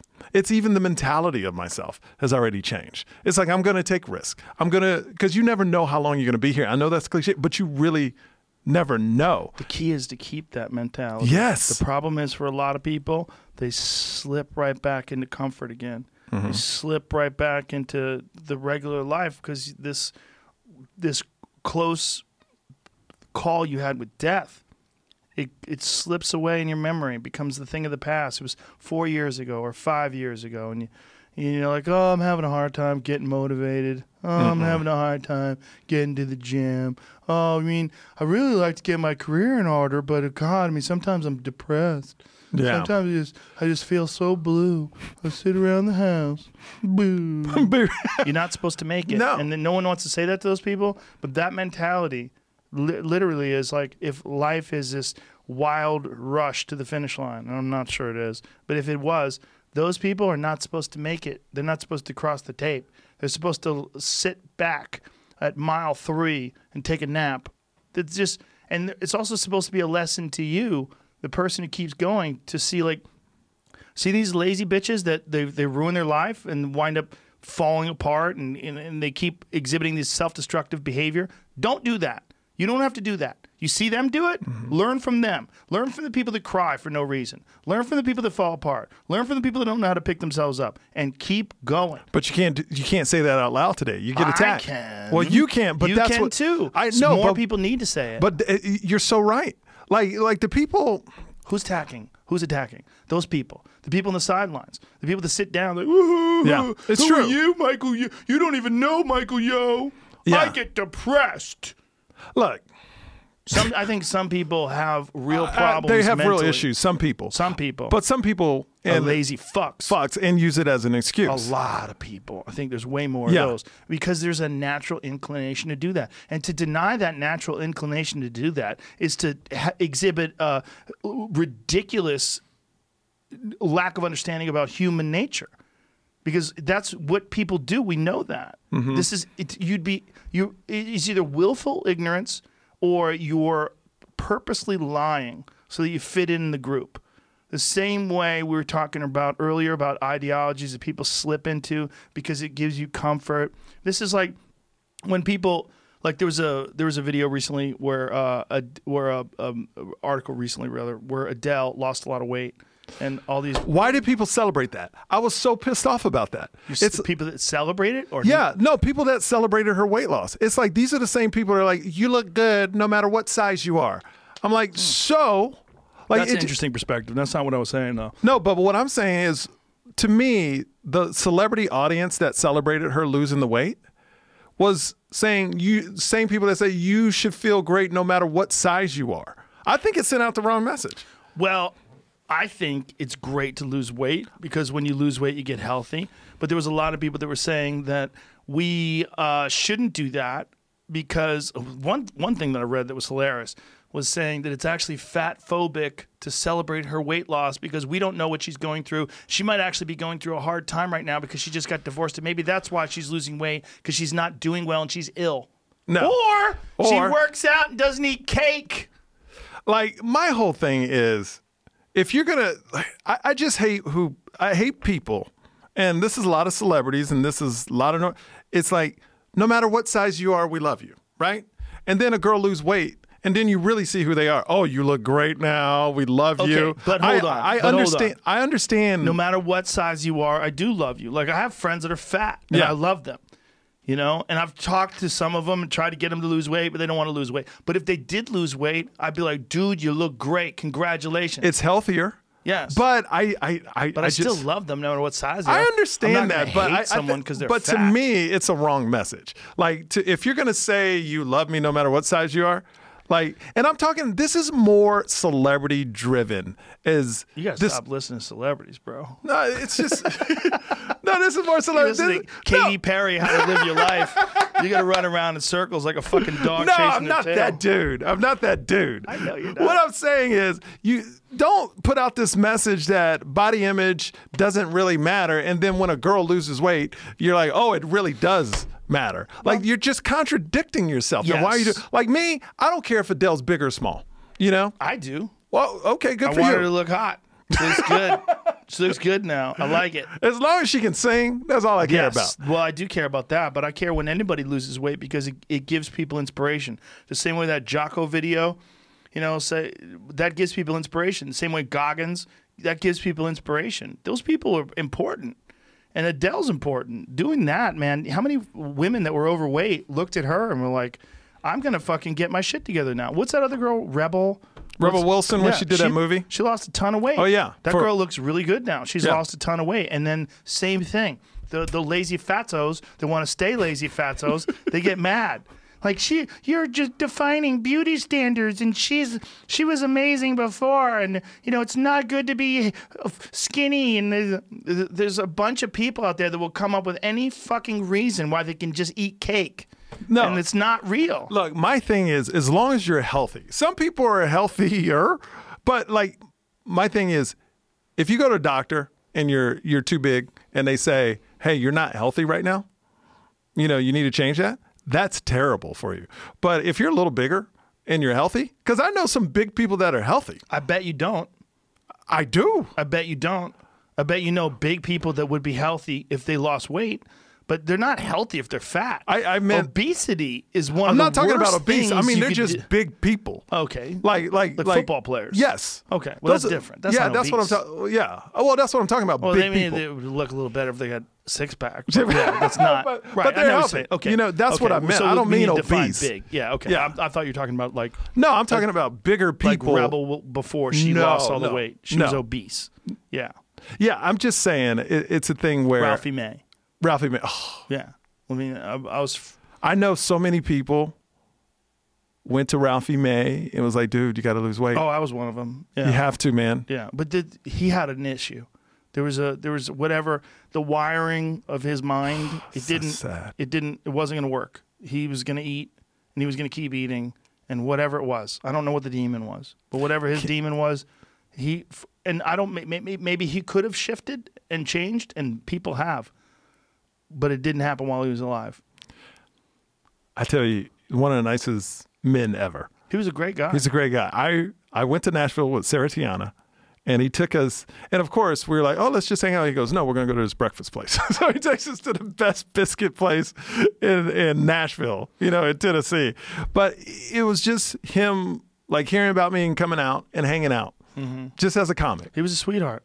Ah, Yeah, he was a sweetheart of a guy. It was a sad loss that no one was surprised by. yes. That's the problem, It's like if you have a friend and that friend is an alcoholic and they die of liver cancer, you got to go, I loved him. He's a great guy, but no one's shocked that was the result. And that's the same thing with obesity. It's like no one's shocked when you do that to your body and then you wind up dying. It's not shocking. It's No. still sad. It comes with it. I just think I know what you're saying about the celebrity thing, but I really think that it's along the lines of what we were talking about before with religion and political ideologies.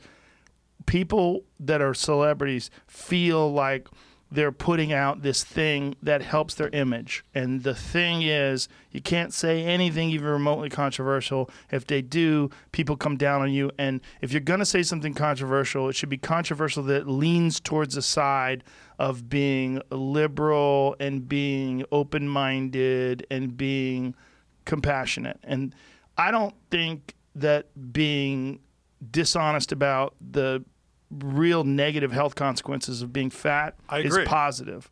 I think it's negative. I think ultimately, if you can, fat shaming is a real thing, right? People get mad when people fat shame. But let me tell you something.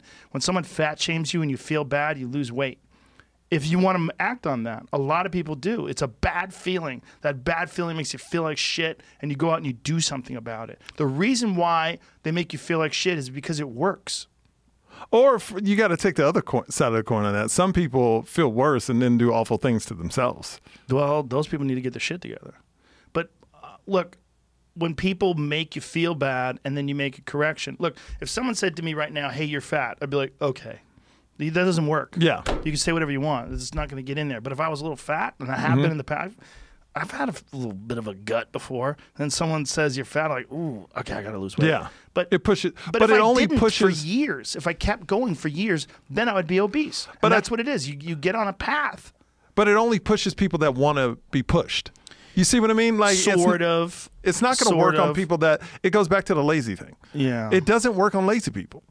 Well, there's a lot of things. Look, neither does education, neither does anything. I mean, lazy people. That the inclination towards laziness, it's a part of the spectrum of human behavior, and it's a bad. It's a bad thing. It doesn't do anybody any good. It's so unattractive. Like, have you ever had a girlfriend that was lazy? Yes. Bro, see, look Yeah. how you said that. Yes. Look how you said it. Oh my God. It's so unattractive. It it's is. unattractive to girls. It's unattractive to guys. Having a significant other that's lazy is offensive. I tell you what, if Twitter and Instagram, people going after people, if there was work involved with doing that, if you actually had to go through steps and work to do that, Right. you would have no comments. Right. Like Yeah. if people actually had to work to put a comment up, Yeah. oh, it would decrease by 90%. Well, a lot of what comments are is lazy. It's just like people on their couch being lazy, going, "Oh, let me comment about this fuck person." him or fuck her. Yeah. But people in your life that are lazy, it's very unattractive, and it makes you angry. If you're not lazy and someone's lazy and they're dragging you down, like if you're in business with someone and that person's lazy, it's horrendous. Get away. It's offensive. Yeah. And if you're like if you have a business together and this is your partner and your partner is fucking off and not doing the stuff they're supposed to do, when you tell them, hey, we got to take care of X, Y, and Z, and like, I don't want to do that. Like, oh my God, I'm in business with this fucking lazy fuck. That's a terrible feeling. But if you're in business with someone and they're like, I'm on it. Let's get this. Let's do that. Hey, maybe we can do that too. Fuck yeah, let's push each other. All right, Yes. let's go. Let's get it together. High five. Woo! And then you feed off each other. People don't want that though. A lot of people Some don't want that. people. They don't want to be. Lazy people don't want it. Lazy people don't want it. Yeah. What's amazing to me, when my wife was pregnant, we were a second time with our girl that's 5 months now, but I was reading stories about mothers being shamed for losing weight so fast. I've heard that. Like, because other fatos get mad. If you're not big, now you're shaming people for being skinny. Yeah. Like literally, people will get in shape after 2 months, 3 months after working out. Mm-hmm. And they're like, well, you're not spending any time with your kids since you're in shape now. You've been working out, showing all these videos. It's like, that's an hour a day. Yeah. Your kid sleeps 18 hours a day when they're first born. Yeah. You're taking an hour for yourself and women get shamed for losing. I'm like, now this is ridiculous. We're just shaming people for no reason. Well, it's just a bunch of people talking. And the problem is it used to be you had to be around those people to hear it. Yeah. Now, those dumb fucks, they put it on Facebook and the whole world can read it. And then other fat fucks chime in too. Yeah, I agree. There's nothing wrong with it. And if her husband's complaining, she should get rid of him. Just stuffing their fat face with cake while they're writing it, while they're typing it. I don't understand why. I just it's don't fun understand. to be mean towards lazy people too. When you say things like that, it's fun. Like Because right there, lazy- I enjoyed that. Yeah, lazy people know they're lazy too. Yeah. And that's what's great about it. Like when you they're coming up with excuses for why you're wrong. guess what? This whole segment right now about the lazy, Yes. people are really mad that are lazy. Only lazy people. Only lazy people. Jocko approves this. what Oh, we're just David saying. Goggins is like, Approves. that's what I'm talking Cam about. Haines approves. All those people approve. Look, I have my friend Cam Haines. That fucking dude works a full-time job. He works for the Department of Water and Power in Oregon. He gets up every morning. He doesn't have a day where he doesn't run 16 miles. Every day he's running 10 miles. Oftentimes we'll run a marathon a day. He runs ultra marathons. He runs these fucking 240-mile races. They take 3 days. Works a full-time job. Also, one of the best bow hunters in the world. And every day, you go to his Instagram, every day, it's him lifting weights, it's him running, it's him talking, it's him saying, have a great day, everybody. He's got a different approach to Jocko. He's not screaming, failure's not an option. He's got a different approach, but that motherfucker gets after it every single day. So if you ever feel like, oh, I think I do too much, go to Cam Haines, go to his Instagram page, Cameron Haines, Cameron R. Haines on Instagram, and you'll go, oh, I don't fucking do anything. No. I don't do shit. This guy's got a full-time job and a family. You realize when you think you do a lot, Yeah. you'll find people that do way more than Yeah. you, and you're like, oh, I'm fucking lazy compared to that person. If you think you do a lot, David Goggins is running right now. Right now. Running. Screaming. Stay Screaming, hard, motherfucker. screaming while running Stay into hard. a phone. Yeah. Yeah, man. I mean, but those kind of people, they'll let you know that there's more on the table. You can get more out of your life. You could squeeze out more. And it's not for everybody. Like, that is not for everybody. But for everybody, doing your best is something that you should strive for. For everybody. Whatever that best is. I mean, man, if you want to just do yoga 3 or 4 days a week or something like that, and that's all you like to do physically, that's great too. You don't have to be that guy who runs 100 miles. No. You don't have to be that guy that said, like Jocko, 4 o'clock in the morning, throwing kettlebells around like a savage. You don't have to. You don't have to. But you should do something to push yourself. And there's a great value in that. There's great reward in that.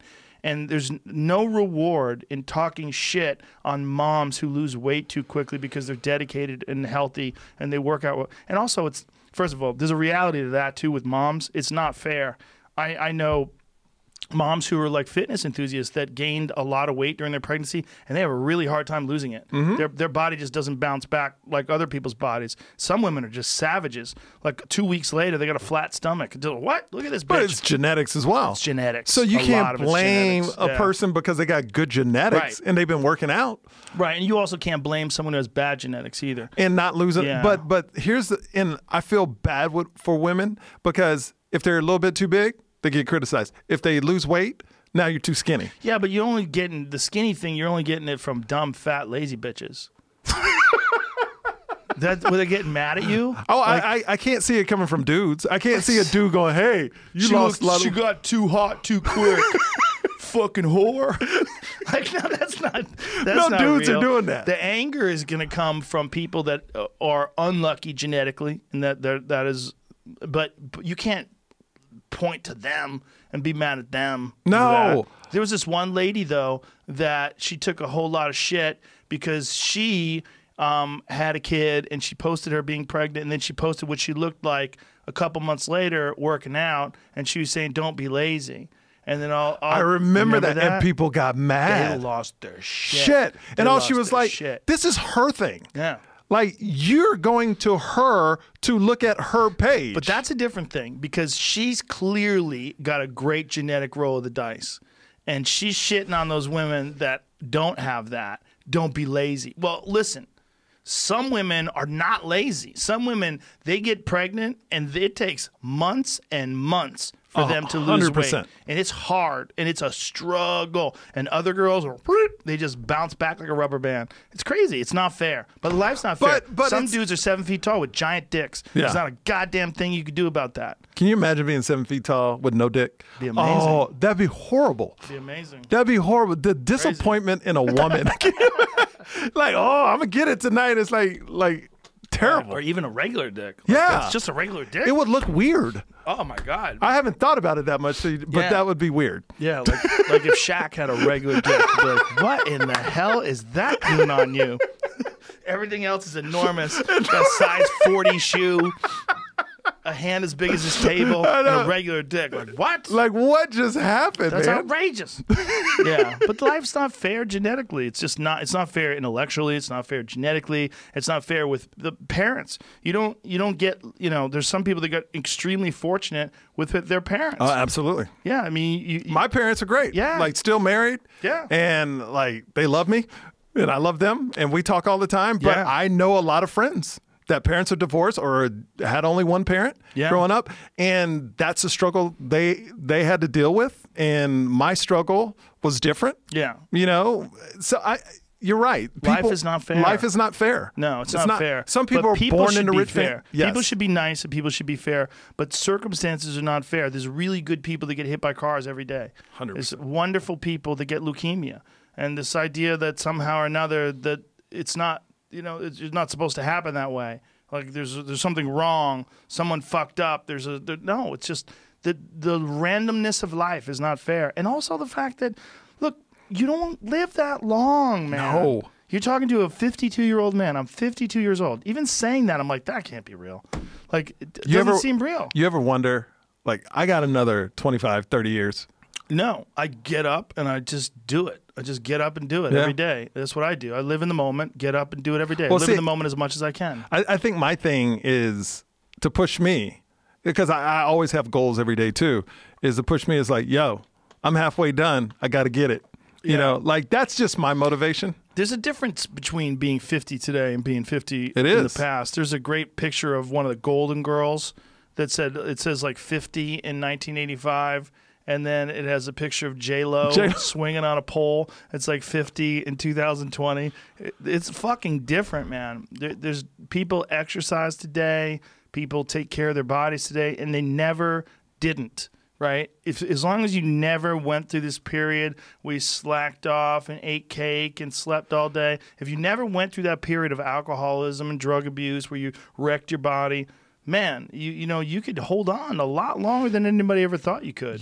What's crazy to me is when I was growing up, dads look like dads. Yeah, they had dad bods. Yeah, Dad bod. but just the body, but just physically, they look like a dad. Where today, you go out, you couldn't tell who's a dad, who's single. Like Right, everybody's right. taking care of themselves. Right. It's you a know, different world. Yeah. But It it's is. education. it is. People understand that now. They understand, like, hey, you really do need to do something. It's not an option whether or not you exercise.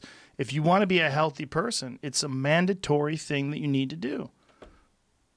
When you, speaking about healthy, when you were in Florida, I want to take it back. When Okay. you were in Florida, Speaking of healthy. yeah, well, yeah, right, Florida, when you, the most unhealthiest place in the world. When you were going back and forth, did you like kind of stay away from people in airports or? No, I didn't stay away from people. So I mean, I took pictures with some people. Okay. I was a little weirded out by it. Like, maybe I probably shouldn't be doing this. But my take on it was, wash your hands. Don't do anything stupid. Don't let anybody cough on you or anything like that. Like, everybody I was around, for the most part, other than the people in the hotel, everyone was tested. All the people at the UFC were tested. All the fighters were tested. All the the staff workers was in the tested. hotel. Okay. Everyone was tested. And, in the hotel, everybody had masks on. All the people, like, I ate at a Morton's Steakhouse. It was very nice. Sit down. Me and my They friend. had masks on too. Yeah. Me and my buddy Eddie Bravo were sitting there eating a meal like a grown-up. It's like, this is amazing. It's like the real world again. I Was loved there it. anybody in the restaurant? There was a couple other people. Yeah, there was one older couple, no mask, and some young people at the bar, no masks. I tell you, when I first got out, when they first cleared me in my neighborhood, because everybody knew, like literally, I would walk outside and go for a walk. Scatter. Like they would run inside their house if their kids were outside playing, they would call them in to go inside. Like I was like this guy. I went to I'm not going to say the name of the coffee place, but I went to my local coffee place, and since I didn't post, I was cleared. The manager of the store sent me a nasty on my Instagram. Sent me a nasty. How could you endanger all our workers by coming in and you have corona? This is after 3 weeks I've been cleared, and it's almost like You'd been tested and everything. I've been tested and everything. I've been cleared, and it's a thing. I got tested. The manager said that? The manager reached out to me personally Did you on my Instagram. respond to them? Yeah, I called their district manager and goes, this is prejudice. Like I've been cleared for 3 weeks, and I have a manager just because I didn't post that I was cleared on Instagram. It's also shitty. It's a very shitty. Shitty way to approach someone who almost died. Yeah, and I was so angry, and they were scared I was going to sue, and I just They said send you free coffee? I didn't ask for shit. But they scared you're going to sue. Yeah, they were scared. It was really bad, and I was angry. But then I saw it like on my street. Like I was a plague. Like people like literally would that- run inside. Alleviated, or is that subsided? Oh no, now it's fine. Now it's fine. Now me, I'm trying to stay away from people Because you don't want to catch it because again. no, I feel good because I took that immunity test, and they said I had the long immunity. What does And that mean? So I don't know the term, but there's a long immunity and a short immunity. It's IG and I. It's some. And this is the antibodies? There's an antibody test you can take at this place called Next Health, where it's not FDA approved, but it shows you like your strand. Is it long immunity? Is it short immunity? And they said I had long immunity because it was so bad. Usually, Sounds like you went to a fortune teller, bro. Look at your hand. Look, the gypsy's looking at your hand. but it said like usually the people that get it the worst. This is your lifeline. Oh my gosh. It's long. It's long. You will live long. The people that get it the worst have long immunity. Longer immunity, but Yeah. it works just like the flu. Like all the mismess, wear a mask, don't wear a mask. To me, it was all bullshit at the beginning. It's like, why wouldn't you tell everybody to wear a mask? I posted something on my Instagram today that was from 60 Minutes. I guess it was like last month. I think it was last month. It was Dr. Fauci from March somewhere. Yeah, He's saying you don't have to wear a mask. Like don't unless you have something. A mask. Yes, the which mask makes is not no necessarily sense. going to protect you. There's a cool mask that I saw that's advertised though. That they set this mask up. This mask like seals to your face. They set this mask up in this tube, and they blew cigarette smoke into the tube. And then on the other side of the mask, it was clear. It was pretty interesting. It's but the whole mask thing is like, if you know, they knew people were asymptomatic back then. So you're saying only the people with problems need to wear a mask? Like, but people are asymptomatic, and they didn't know how many people were asymptomatic. But now they realize as many as 78% of people who catch this are asymptomatic, which is really crazy. Even if you know 3%. But they didn't know it back then. They did. They didn't really, when he was doing this? Oh, yeah, they knew people were asymptomatic. But they were just... When did they know this? Oh, man. I mean, who knows? This was March, I think, that Fauci was on 60 Minutes, wasn't it? But they had reports that people, like in February, were asymptomatic. This is what I'm hearing. Okay. They knew in February that people were asymptomatic. So much conflicting information, which is part of the problem. But regardless, if you know... Okay, they did know this. They knew people could get it by droplets in March. They did know that. So if people can get it in droplets, why would you have the only people that are having symptoms wear a mask? If you can get it in droplets, that means if I'm healthy, I can get it from your droplets. You see what I mean? Means everybody can get it. Everybody. So why wouldn't you just say everybody wear a mask? There's so much confusion. You know, the World Health Organization in January tweeted that according to China, it cannot be transmitted from person to person. That was in January. It's changing so much. But the World Health Organization has been in bed with China from the beginning, and it's really a big part of the problem with this is that the disinformation that the Chinese government had put out to try to alleviate some of the blame. I mean, that's their game. Their game is alleviate blame and take control of the narrative. And so the World Health Organization was in bed with them. I mean, that's why Trump, although it's widely criticized that he stopped funding to the World Health Organization, this is his rationalization for that. Like, they have done terrible things. Well, it also fits his narrative, though, too. But it's true. Regardless of whether or not it fits his narrative. It is true. And it fits his narrative. If it didn't fit his narrative, he wouldn't have took the money away. The narrative of the World Health Organization? Yes, it's their fault. That's the World Health Organization's fault. It's their fault that we're in this, even though we knew about it before it got here. We did know about it before it got there, but the World Health Organization did say that in January. 100%. Yeah. Have you seen the tweet? Because it's pretty crazy when you read it today. It's like, wow. Like, this is just a few months ago. Yeah. And this is four and a half months ago that they said this, and then you're looking at it, you're like, holy Christ. I mean, my thing is just going back to March 6th, 11 deaths. In just this short amount of time, over 80,000. Montana only has one. We need to go to Montana. I know, that's what I'm saying. I'm all up in Montana. They just opened up the restaurants again. If you had to guess, you do like arenas, but for normal comedians like me that do like clubs, when do you think? Well, I do clubs too. I'm hoping we could do clubs soon. I mean, I'm really hoping we can get things going in California again, but Bill Maher had a great rant about it. It was really good stuff. If you go to Eddie Bravo's Instagram, well, we can't play it anyway. But Bill Maher had a really good rant that the key to this is not going to be stay at home forever. No, this is not. It's not how the immune system works. The key is having a healthy body, and this idea that your body doesn't know what to do with this, your immune system has never experienced that. Your immune system, if it's functioning correctly, it will fight this off. Your situation shows that your immune system was dragged down. I mean, but my doctor said my immune system, I was opposite. My immune system was so strong, it caused problems. It overreacted. Well, this was the reason why they think hydroxychloroquine works, right? Because it stops that cytokine storm that happens from your immune system overreacting. Is that the case? That's what they said at the time. I don't know. Like, I don't know. But my doctor was like... But you were run down, right? I was run down. So that's your immune system running down. Yeah. But from what my doctor said is my immune system was in overdrive.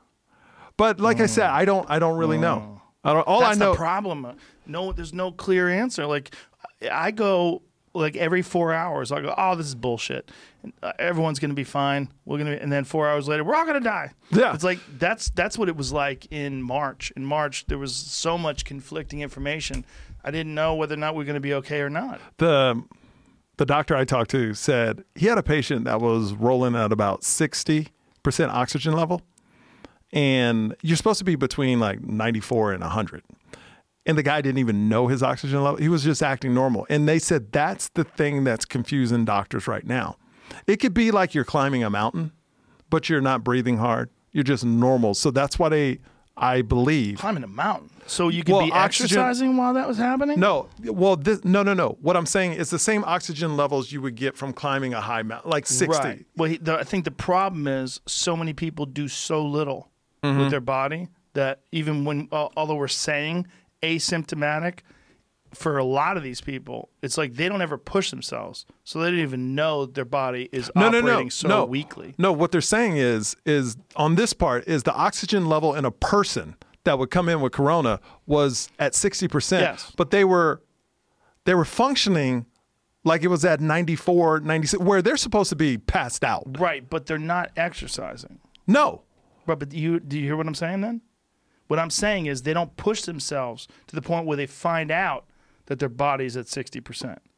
If you're a person who exercises all the time and you're used to you're in tune with your body, and then you're working out, you're like, God, I'm fucking dragging ass. That happened to my friend's son. He had it, and the way they found out, his mom had it, but he had it, and the way he found out was like he's dragging ass when he's working out. Oh, I see what you're saying. Because when you push yourself, that's when you find out. Like if you're just kind of strolling through life, you don't really need 100% of your oxygen, right? Because you're never like, you never get to that point. But when you do push yourself and you're like, wow, there's something wrong here. Like I feel like really fatigued and really shitty. Well, I mean, they must have felt it because they were in the hospital. So, I mean, they were at 60% oxygen in the hospital. So how are you saying they're asymptomatic if they were in the hospital? I never said they were asymptomatic. I said these people were in the hospital knowing something's wrong. I'm confused. Okay. Because you're saying it like these people were running around like there was nothing wrong. No. I'm saying the doctors are confused right now because the normal oxygen level is between 94 and 100. Okay. There are people checking in with corona that don't feel well, but they're at 60% oxygen level, which you shouldn't be able to function. Why not?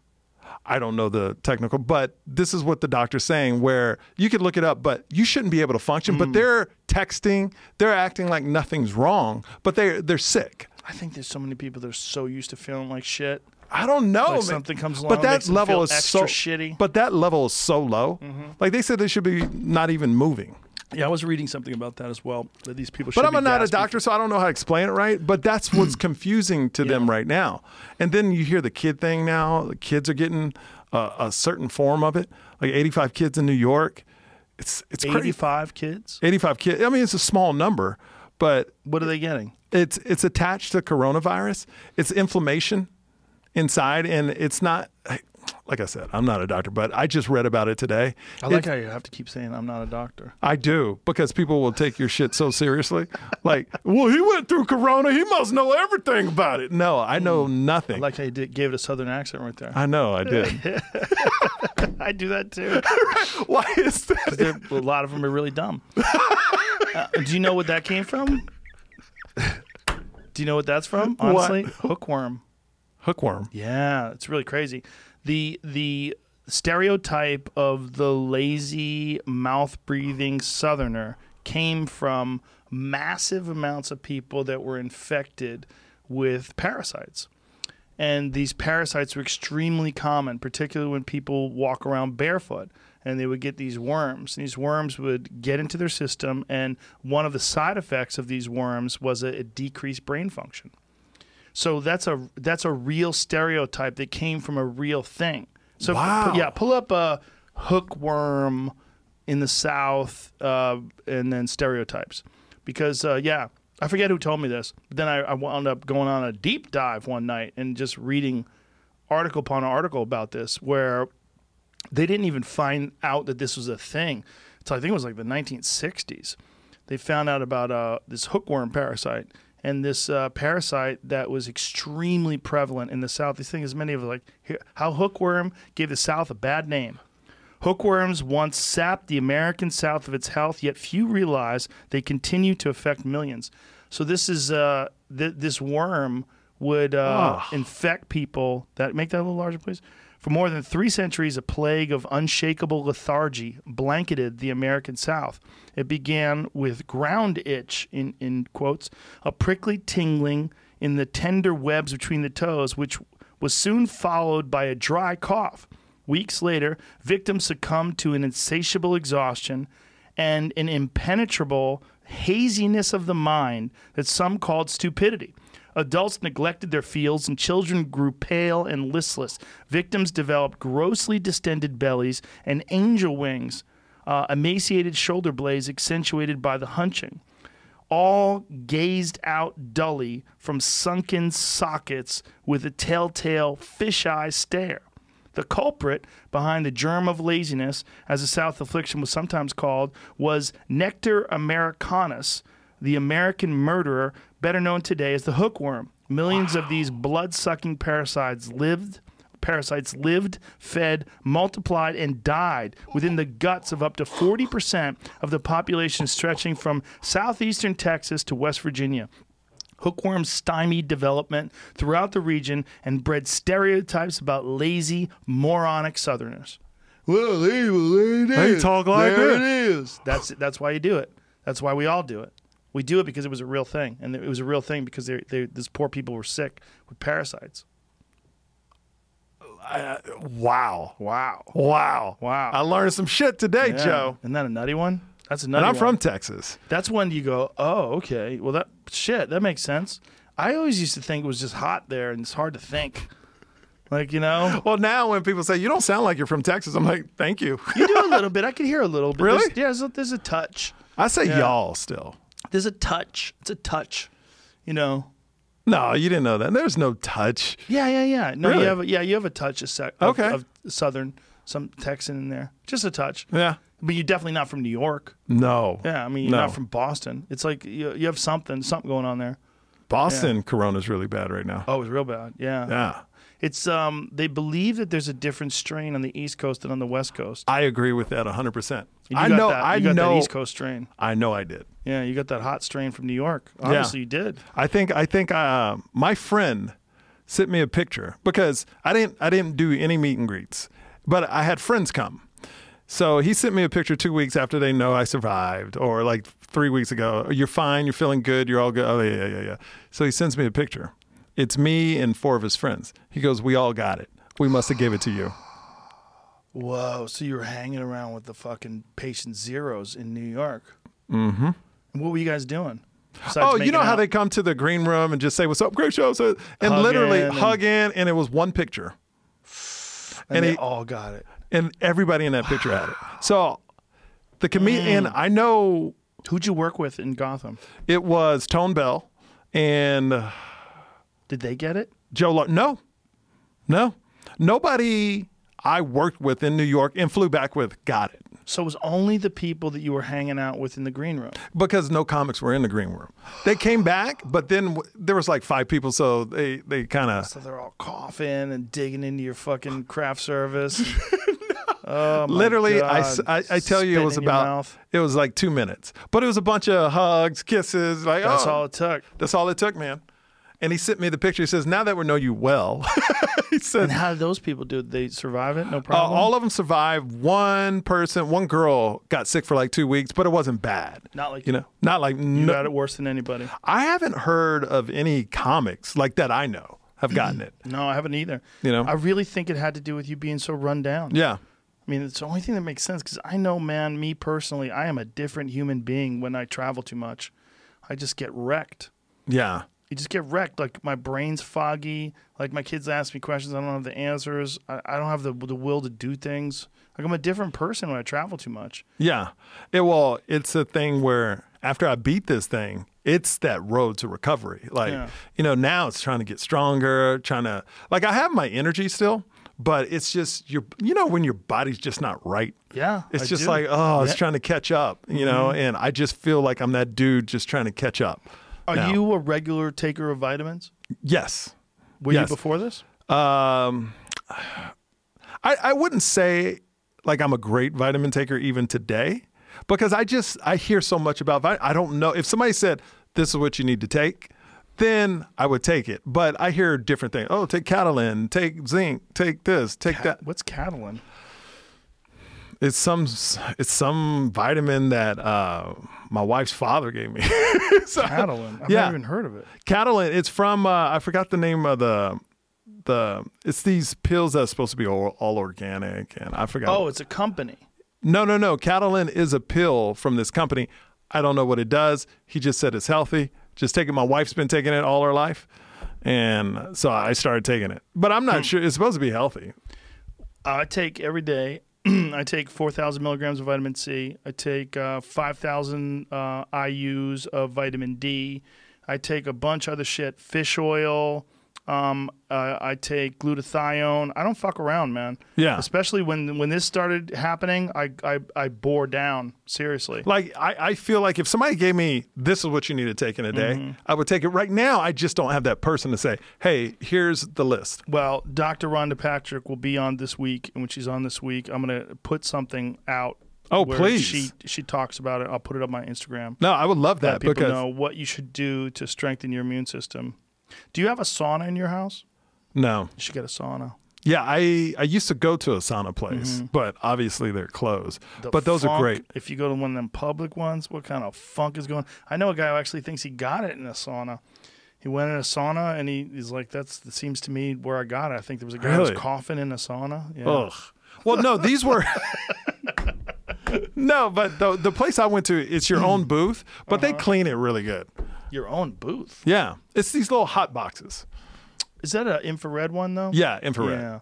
I don't know if that's really the way to go. Laird Hamilton seems to think that it isn't, and I listen to him a lot when it comes to these sort of things because he does a lot of sauna work and breath work and things like that. And he said he developed some real skin issues from infrared saunas. The studies that were done, is it Norway that did those studies on sauna use?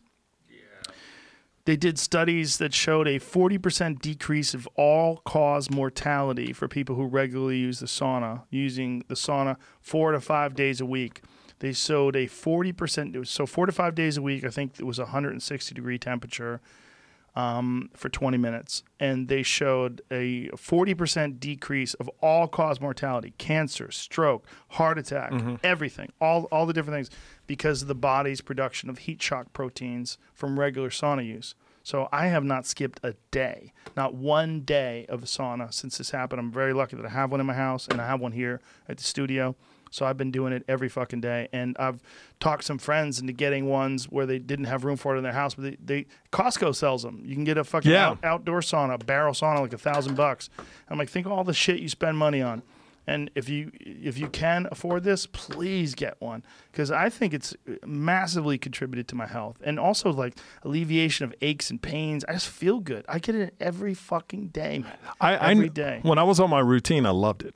Yeah, loved it. But then everything shut down, and I'm like, okay, maybe that's an investment. Do you have room in your yard? Oh yeah, yeah. Get one of them barrel saunas, bro. Yeah. Definitely gonna do that. Yeah, I get in the sauna. I do 25 minutes at 180 degrees, and then I jump in the pool. And I do laps. That's how I end it. That's how I cool off. I speaking about health, after this is over, I was talking to my doctor. I want to go back in, because we're saying it could be my immune, but this has really opened my eye. Maybe I do have something underlying. It makes me want to see, okay, what could have caused it besides my immune? If there is something, like this is the first time I really want to get checked out.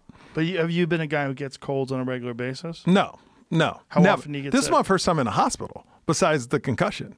Really? Yeah. So no, I get one cold a year in December, about December 14th, every single year. That's just the time it comes. So do you start thinking around December 10th? Yeah. Oh fuck, here it comes. 100%. I know it's coming. Maybe mind fuck yourself. Maybe so. But my wife knows it's coming. She's go, oh, it's about your time. And I get it. Jesus, that's like a period. Every yearly period. That's weird. Yeah. So it's a thing where I just feel like, I get that one cold. But when I went to the doctor, now I'm like, okay, let me investigate and get a full checkup from the dude that saved my life, like everything, to see if there's any underlying. Let me know. I'm very curious. I have to think it's the travel. I mean, especially listening to that schedule. Flying to New York, doing all those shows, flying back. And, of course, every time you fly, you're tired. Yeah. Always. You have to get up in the morning, get to flight, then fly back, and the time zone's all fucked up. And the fact that you went immediately to Vegas and drove 4 and back in the same day. Yeah. Oh. And then this was at the time where people didn't even wear masks in the plane. Of course. I wore one because my wife made me. But it didn't help. Well, it sounds like we know exactly where you got it. Yeah, it was New York. I got it. And those guys that you were with. Yeah, sounds like so a mask, I didn't have a mask when I met my friends. Or maybe you gave it to them. No, I don't think so. Oh, you're going to blame them. Yeah. I am 100%. I know I didn't have it. This is why I know I didn't have it, is because the two comics didn't get it, and Right. they were with me there, and then one flew back with me. And the only time they weren't around me, and this was the last show of the whole weekend.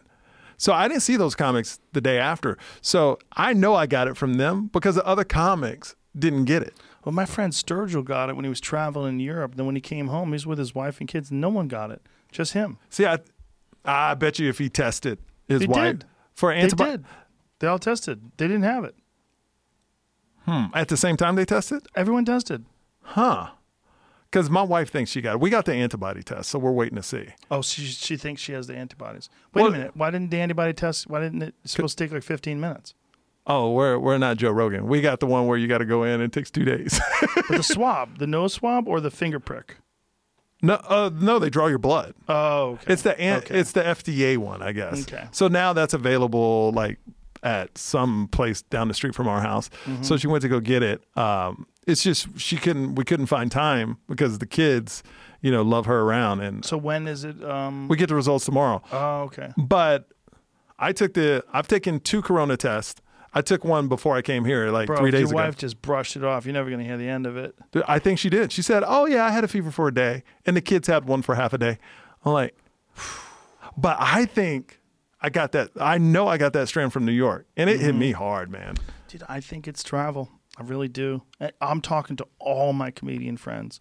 Everybody that I've had here that hasn't been traveling, like, dude, I have never felt better in my life. I feel great because we're not traveling every weekend. Yeah, I and think then that shit's terrible. I think it's like drinking every weekend. I really think it's similar. I think it's like you're beating yourself up. and also I'm the guy that will do the show, leave the club at 1, and then get on the 6 a.m. and Yep. fly. And that's what I did too.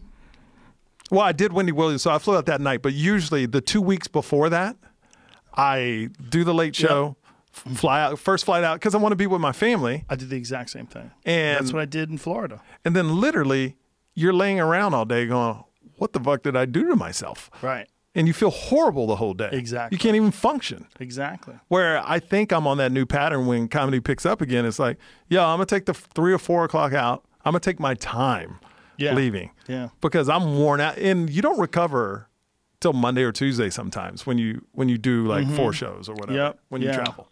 Yeah, I mean, if you can get that IV vitamin drip too, man, that's a big one. I learned that trick from Chappelle. When I did gigs with him, we we would be out late, and then the next day he's got a nurse that comes to the hotel. We're all sitting around talking shit with IVs. Like there was a tree, like the bag was like branches of the tree. It was like Donnell's on one branch, I'm on another branch, and we're all getting IV vitamin drips in the hotel room. Like this is so weird, but it's so effective. After you get it, you're like, fuck, I feel amazing. Is that what got you into them? Yes. Oh, Yes. wow. Okay. Yeah, and then a few of my friends get into it. They do vitamin drips. I've heard about it before, but I never do 'em. did it. Yeah, I'm all for it. Jamie and I do it every week. We do it every Wednesday. We have a nurse comes in here and they give us an NAD drip and an IV vitamin drip. Wait, is the NAD is what we talked about last time? NAD is that shit that lengthens your telomeres. Yeah. How does that make you feel any Feel different? great. I'm 100% in belief that it's made a big difference. You feel the same? Yeah. It works. It does something. Yeah. Dr. David Sinclair had been here and from Harvard, and he explained it to us what NAD does, and NMN, which is the precursor to NAD. You could take that in pill form as well. Now, is the NAD a slow drip? Does it take longer? Or is Well, you could do it slow or you could do it fast, but if you do it fast, it's really painful. you do it fast, don't you? I do it as fast as I do it wide open. It takes 13 minutes. It's usually supposed to take 2 hours. What kind of pain you going through? It's not good. Jamie, do you go wide open? Not wide, but I've been doing it in like 35, 40 minutes. It's uncomfortable. What does it feel like? Like your guts are on fire. It feels like you swallowed hot sauce or something. Like you're in agony. Yeah, doesn't feel good. If you do it over a long period, you barely feel it at all. Like the first time we did it, she goes, "Do you want to do it fast or slow?" I go, "Let's do it pretty fast." And so she did it at 1 hour. And I'm like, oh, it's kind of uncomfortable, but it's not that big a deal. It's like everything else, man. When people tell me about the swab, they're like, oh my God, the swab is so awful. It's so awful. It's not. It's like, you get it in there. It's like, it's weird. For a second. Not that That's big it. a deal. Yeah. Not that big a deal. But the IV NAD, when you do it, what I do is I have them open it wide up. So the bag drains in 13 minutes. And Beast. but it's 13 minutes versus whether you an hour of feeling like shit or 13 minutes of really feeling like shit, I'll take the 13 Okay, minutes. after the 13 minutes, though, is it done? Like, Yes. the pain just goes away. As soon as the drip is done, it's done. Exactly. It lasts like an extra couple of minutes, and then I do the IV vitamin bag after that, and that's nothing. That's nothing. That literally feels like nothing.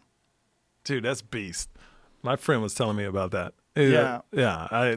You should try it. It feels real weird. Like the people that told me about it, like it feels like your guts are on fire. I'm like, how is that possible? Like what? But it's an IV. Like what is it? But it's just like you feel it in your chest. It just feels really uncomfortable. Like, ugh. This is what it feels like. If I could show you right here, ready? You just deal with it. For 13 minutes. Just suck it up. Open it wide up. I tried it first. I go, open that wide up. Let me feel what that's like. And I was like, I'm like, I think I could take this. Let's And just try it. is it instant? Like as soon as they open it up, you felt that. Oh yeah, right away. Because the drip's going like this. It's just flowing into your veins. Yeah. No, I would be you. I would be the hour and a half, dude. I can't. I'm not. Interesting. No. Well, no. When stuff goes in me, Yeah. I'm scared. I hear David Goggins going, "Stay hard, motherfucker!" Right. Don't be Stay a pussy. hard. Don't be a pussy. Open it up. Open it up. It's not. I would rather go through 13. I always mock Jamie, but Jamie goes pretty fast. Yeah, okay. So it's my explanation of it is it's like a little exponentially it goes up. That 25, 30-minute range sucks, but any faster than that, it sucks hard. Like I started feeling it in my fingers. It's a big suck. It was like it sucked. So when you open that bitch wide and you do the 13-minute jammy, 13 minutes is as fast as I can do it. I told them, and then I also put the tree, the fucking pole where the IV's hanging. I put it on a table, so it's more gravity, Oh, great. so it'd go even faster. Is 13 minutes the fastest it As can fast as it can go. Yeah, go? You're crazy. but it's just pain. I want to feel it too. I want to know what it feels like. Like it's I play a little mind game with myself. It's ridiculous. It's not though. It is. It's not. I mean, it's your 'Cause thing. I respect want I want to have control over what I assign to sensations. So does the pain lessen every time you do it, or is it the same? No, No. You don't build up a tolerance. No, to I the get pain. nervous every week. Every week, right before I do it, I'm like, "Fuck, here we go," and I just get myself in the mindset. And then once it's happening, it's just happening. Okay. Then I watched Jerry Seinfeld this time. That distracted the shit out of me. Tiger King distracted the shit out of me. Did you like Tiger King? Yes, I love loved Tiger it. King. Loved it. Yeah. It's amazing to me how some people just live. Yeah. Like that's so disconnected. Yeah. There's a certain special type of person that is like really into those goddamn big cats too. Like that was one thing that I got out of that. Like there's a special type of person that's into like having big cats in their backyard and shit. Have you ever messed with a cat? No. Oh yeah. No, the little cat that I had, it's a little fucking baby cat. I was scared as fuck of that thing. I told you how I corralled that thing, threw a blanket over it or whatever it was. Yeah, bathrobe. I just find when you give certain people lots of land, they'll do crazy shit to it. Yeah, because you have ATV tracks and shit, gun range. Yeah. My friend has this ranch in Austin, Texas, in the middle of nowhere, and he always asks me to go. But they got guns. They blow up cars. They use dynamite. That sounds very Texan. It's so Texas. They ride horses, and I'm like, no, because I can see myself, and I'm a worry rat. I can see myself going there and getting shot on accident. Like they're that dude. They drink. They shoot guns. They drink and then shoot They're guns? blowing up cars when they're drunk. Like that's them. He has a lot of money, so Yeah, he's gonna die. he just gets used cars. No Puts one's them going out. to feel bad if he dies that way. Hey, he's a They're good gonna go, friend. Oh, Well, man. He parties hard. If you drink and shoot guns and something goes wrong, people are like, well, what'd you think was going to happen? Yeah, he has a helicopter. So Helicopter? So they're flying- What does this guy do for a living? I don't want to say, but You don't want to say. well, now he's in oil business. Oh, there you go, Texas. So like I just see them in a copter drinking. Like this is on. He sends me the video, and then shooting a car and it blows up. From a helicopter. Oh, my God. Texas is a special place. It is. That's real freedom. They don't give a fuck down there. No, they don't. Like Austin, Texas, where my friend Adam lives, Adam Curry, he's already eaten at restaurants. He sent me, this was like before I went to Florida, he sent me a message, said he went to a restaurant, they didn't wear a mask, everybody's eating normal. Like, isn't it crazy how quickly that went away? Oh yeah. Well, I think people now are just accepting people are going to die. Like if the president just came out and said, "Look, a lot of people are going to die, but to us to get back, we need to go out." So it's almost like herd immunity. Yeah, but if you say something like that, people are going to go crazy. Like, how callous are you to say it? You can't say it that way. They won't go crazy. You know why? Because right now in America, it's so divided where no matter what Trump says, liberals are going to go nuts.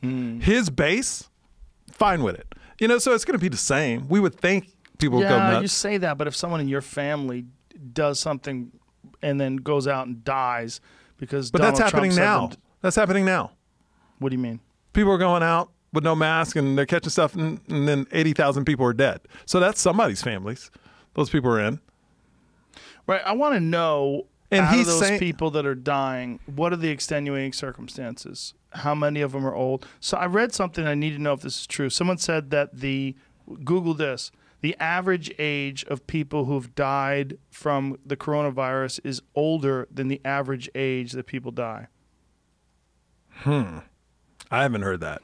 Yeah. But I've read heard that and I've I heard went- 60 and up. I was on the way out the door. I was like, God, I got to remember to look at that. I've read stuff. And like I said, there's so many different stories out there, but I've heard that corona are killing people a decade before they're supposed to die. But yeah, when you say that, though, that's when you're that old, anything can kill you. Absolutely. Right? When you're 75 years old and you get the flu, you have a very high likelihood you're going to die. It's much higher than if you're 35 years old and you get the flu. That's like with everything. You know, so what are we going to do when the flu comes around? Are we going to change our behavior? Are we going to isolate and social distance each other when the flu is around? But the difference with the flu, you have a vaccine. You sometimes have a Sometimes, vaccine. yeah, but at least But you there's all- comfort. Yes, to there's people. something to the There's- flu shot. Exactly. Yeah. But with corona, you don't have that yet. So, and the problem is, it just started. Mm-hmm. You know, so you have no answers. And literally, a new strain could come out. They don't even know if it mutates yet.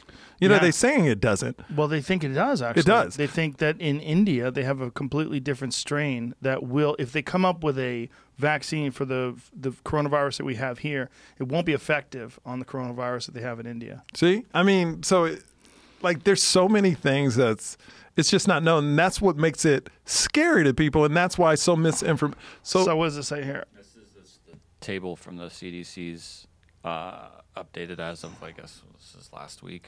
Okay, but this is not what I'm looking for. This is going to be too Can't- broad. No one's written that article, though. I don't know how to find it, though. Yeah. No one wrote that article. I mean, what do you mean? I can't find, like, that specific question. Did you to be ask it answered. that way? The average age of people dying from coronavirus is older than the average age that people die? When I type It's- that in, this is the article that comes up. So it says 85 Or the link years, to this. 13,000, 75 to 84, 12,000, 65 to 74, 9,000. Yeah. The COVID deaths are in this column. So correct. the average age people die is somewhere in the range of It 75. says right? 78.54 when I typed it in. So 78.54 is when people die. So 75 to 84 years old would be the average age people die. And that's 12,000 people. Over 85 is 13,000 people. So that's the vast majority of people. The larger number of people is the 75 to 84 to 85-year-old, Yeah. 85-plus-year-old. So that does make sense. That is correct then. Wow. I keep staring at that 45 to 54 number. I said it could have been 2263. Oh, my God. Yeah. It's relatively small for the younger people. And then when you get to 15 to 24, there's only been 48 deaths. 5 to 14, 4 deaths. 1 to 4, 2 deaths. Under 1, 4 deaths. So, yeah. So, I mean, it's not good when anybody dies of any disease, but it is interesting. And it points to the immune system. It points to whether or not your immune system can fight it off. Yeah. Let me tell you, I'm doing the drips. I'm going to get a drip later this week. I had one a couple weeks ago because I've always been into drips. How do you eat? Do you eat well? Do you eat healthy? Oatmeal in the morning. Yeah. What do you eat? Well, I wake up, eat oatmeal in the morning. Not really that good for Avocado. you. Avocado's pretty good for you. Oatmeal's just carbs. Okay. And then I'm just telling you what I eat. Okay. And then for lunch, I eat the same thing every day. I have a turkey bowl. It's just turkey, rice, and beans. And then for dinner, I'll have a salad. Do you hate flavor? Yeah, I'm not a foodie. Really? At all. Like, I don't, like, yeah. I'm like a robot. I could eat the same thing. Really? Every single day. I do eat the same thing every single day. Really? Yeah. Maybe that's your problem. Eating the same thing? Boring ass bullshit food. And then I eat a salad at night with like fish or chicken or something like that. Boring. I am boring. My wife is like, you want to order a pizza tonight or something? Like, I'll switch it up when she wants to eat. But as far as me, like in college, I did that. Mm-hmm. You know, like you wake up in the morning, when you play college football, you eat this. Afternoon, you eat this. Like I was on creatine. Like we were a test school for creatine. So they gave us that 6 times a day, but you had to stay on this certain diet. I gained like almost 60 pounds in like a year. Creatine put some weight on you. Made my face fat. Yeah. It was Samoan. Yeah. I turned Samoan. I swear to God. Well, you retain so much water. That's the interesting thing about when I did the carnivore diet. I wound up losing, I think, somewhere around 13 pounds in a month. And I got ripped. I got really shredded. But also your muscles get smaller. Like everything got smaller. My face got smaller. Everything got smaller because your body's retaining less water because you don't have glucose in your system. You don't have as much glycogen. It's different. You're not eating carbohydrate. I wasn't eating any carbohydrates. Okay, so since I'm starting with oatmeal, what should I be starting with? I mean, there's nothing wrong with oatmeal. I mean, oatmeal's fine. Oh, you just shit on my oatmeal. There's not a lot of nutrients in it. Yeah. It's okay. It's good carbohydrates. You know? Oatmeals with blueberries is a good way to get started. When do you like to work out? Do you work out in the morning? As soon as I wake up. As soon as you wake up. I drink. So you eat first and then work out? No, I drink 3 cups of water. Work out. 3 cups of water. Then I have a little shake with that layered stuff. The superfood. So I have that, and then I work out. Well, that's good. Yeah. That's not bad. Yeah. I mean, it's a little something, something. I've done both. I do fasted exercise. So I'll not eat for 16 hours, and then I get up in the morning, and I'll either run or I'll do yoga, or on a crazy day, I'll do both. I'll run with the dog for an hour, and then I'll go and do a yoga class for an hour and a half. No food. But I'm pretty wrecked by the time the yoga class is over. Yeah, I sometimes do the fast thing too, and I'll run and then I'll go work out, and I feel great. But if you get through it, you feel so good, and you feel like you did something. Yeah, you did something. Like you really overcame did something. The struggle. The struggle's real. What I like is fruit before I work out. It seems like that's like today I had some bananas and then I did some kickboxing. I feel like there's something about fruit where it's not heavy. It's not going to fuck with my like if I'm working out really hard and I'm digesting food, it feels like shit. Yeah. It feels terrible. But for me, oranges, apples, fruit, some blueberries, that's nice. It gives me just a little bit of sugar, a little bit of just to get me going. I'll drink some coffee and then I can get a good workout in. And it's just enough fuel to power me through a workout. I've tried both ways. I definitely could work out harder when I have some fuel. I was watching TV. This happened a couple of weeks ago, and I started laughing because all that popped into my head was you when they released the footage of those UFOs. I'm like, Joe Rogan is going to talk about this the next day. Happy. I'm so happy. I love it. But wasn't that released like a year ago? Well, it was leaked. But then the Pentagon finally, look, in the middle of the pandemic, what a great time to just admit there's UFOs. Because one of the things that I said on my Instagram, I was like, in any other time in history, if the government came out and said there are flying saucers that defy our understanding of propulsion and physics, the world would go crazy. But in 2020, people are like nothing. Has anybody seen those pilots? Well, I've had one of them on here. Oh, so he's a believer. Commander David Fravor. I had him on the podcast, and he was explaining the whole thing to me, like his experience off the coast of San Diego, running into one of these things. I mean, there's people that are debunkers, but they need to understand this is not just visual. They had very specific, like actual real data, including radar. They track these things. They use sophisticated military tracking. These are real objects. This is not like there's a lot of dummies out there that want to debunk everything, and they're just as much of a religious person as someone who's a true believer. They're a true believer that everything can be explained. Well, not everything can be explained, and these things can't be explained. When they're explaining how these things traveled at these, like they went from like 6 feet off the ground to 60,000 feet in a matter of a couple of seconds. They fly in some way that these military aircraft pilots can't explain. They don't understand it, and they don't know what they are. Now, whether they're from another planet, that's never been proven. They might be interdimensional. They might be something from here. They might be some super sophisticated, top of the food chain, top secret stuff that they're exposing these people to just so they freak out and like, let's see if they can get an explanation for this. Let's launch these things and have them fly past people at these preposterous rates of speed and see what the reaction is. Do you think those type of secrets, if there are higher than the president? Do you think there's an organization that's above presidents? 100%. Here's why. Presidents come and go. They come every 4 years. We're going to trust some dipshit who wins a popularity contest. Trump's a perfect example of that. Here's a guy who's not even a politician, lifelong businessman who wins a popularity contest, gets to be in the most powerful office, most powerful position really the world's ever known. President of the United States, commander-in-chief of the greatest army this entire planet has ever seen.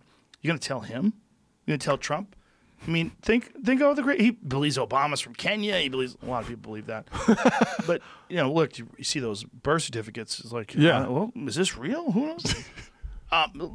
And by the way, Obama's when he was in college, his publicist for his whatever book he was publishing or whatever, I forget what it was, but wrote down as in his bio, born in Kenya. So it wasn't just a couple of people. It was literally somebody who was working with Obama wrote down that he was born in Kenya. Does that mean he was born in Kenya? No, it doesn't. It might mean that the publicist thought it would be cool to say he was born in Kenya because it'd make, wow, this guy's gone so far. And look at him. Now he's at Harvard and he was born in Kenya. It makes for a better story. It makes for a better story. Yeah. So you have to take all the possibilities into consideration, But anyway, Trump was that was his thing. He was a birther, right? So he believes a lot of wacky shit.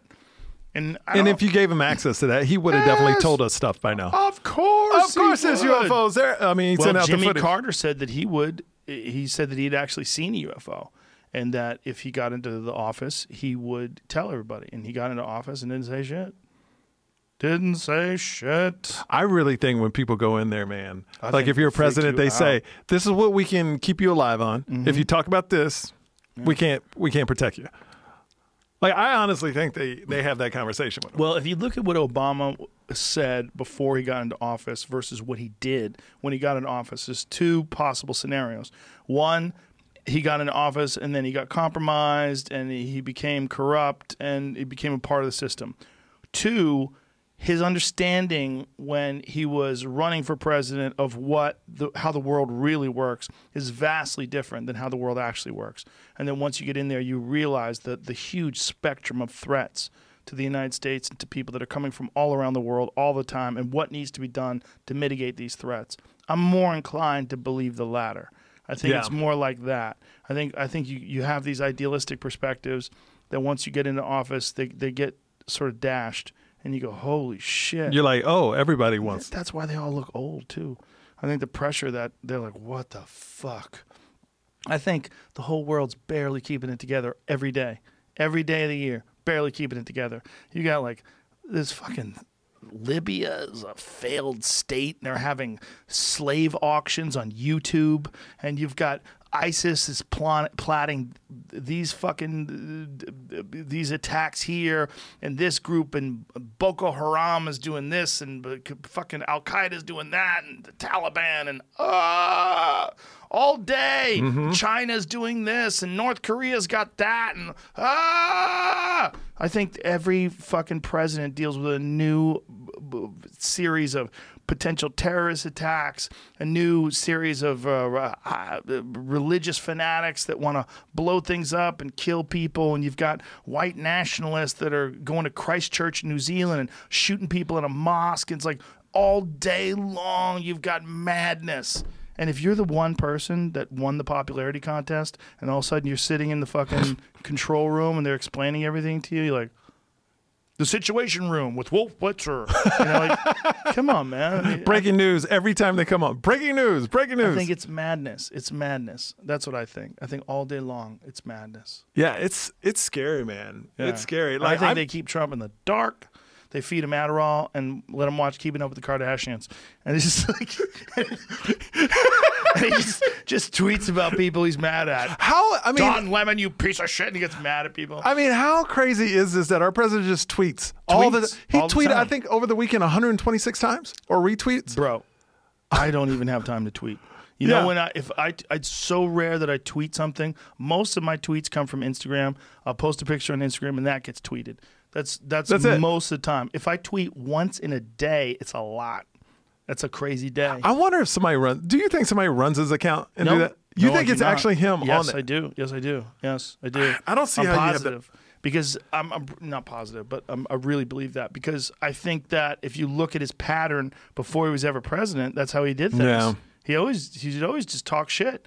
It's the way he gets the word out, and it's real controversial, man. I mean, because some of the things that he says, like he's threatening people, like he's threatened North Korea with missiles and shit. Did you think that Dictator was dead when that came out? I was hoping he was dead because I wanted to see what happens if his sister takes over. I thought that'd be fun. She has my name, Yo. That was pretty cool.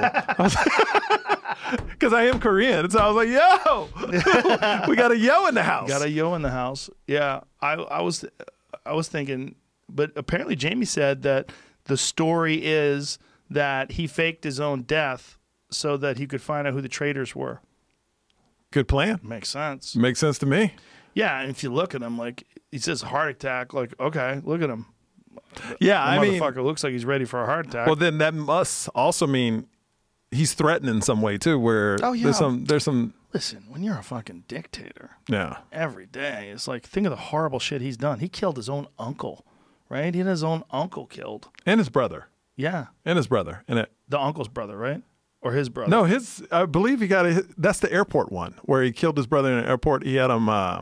They gave him some poison or something. Allegedly, I guess. Really? Yeah. I don't know about that. But didn't he killed someone with a missile? Oh, yeah. He blew him up. Yeah. I think it was his uncle. Yeah. He shot his uncle with a missile. Anyone that tied the dude to a pole and then fucking hid behind a rock. That's fucking crazy, man.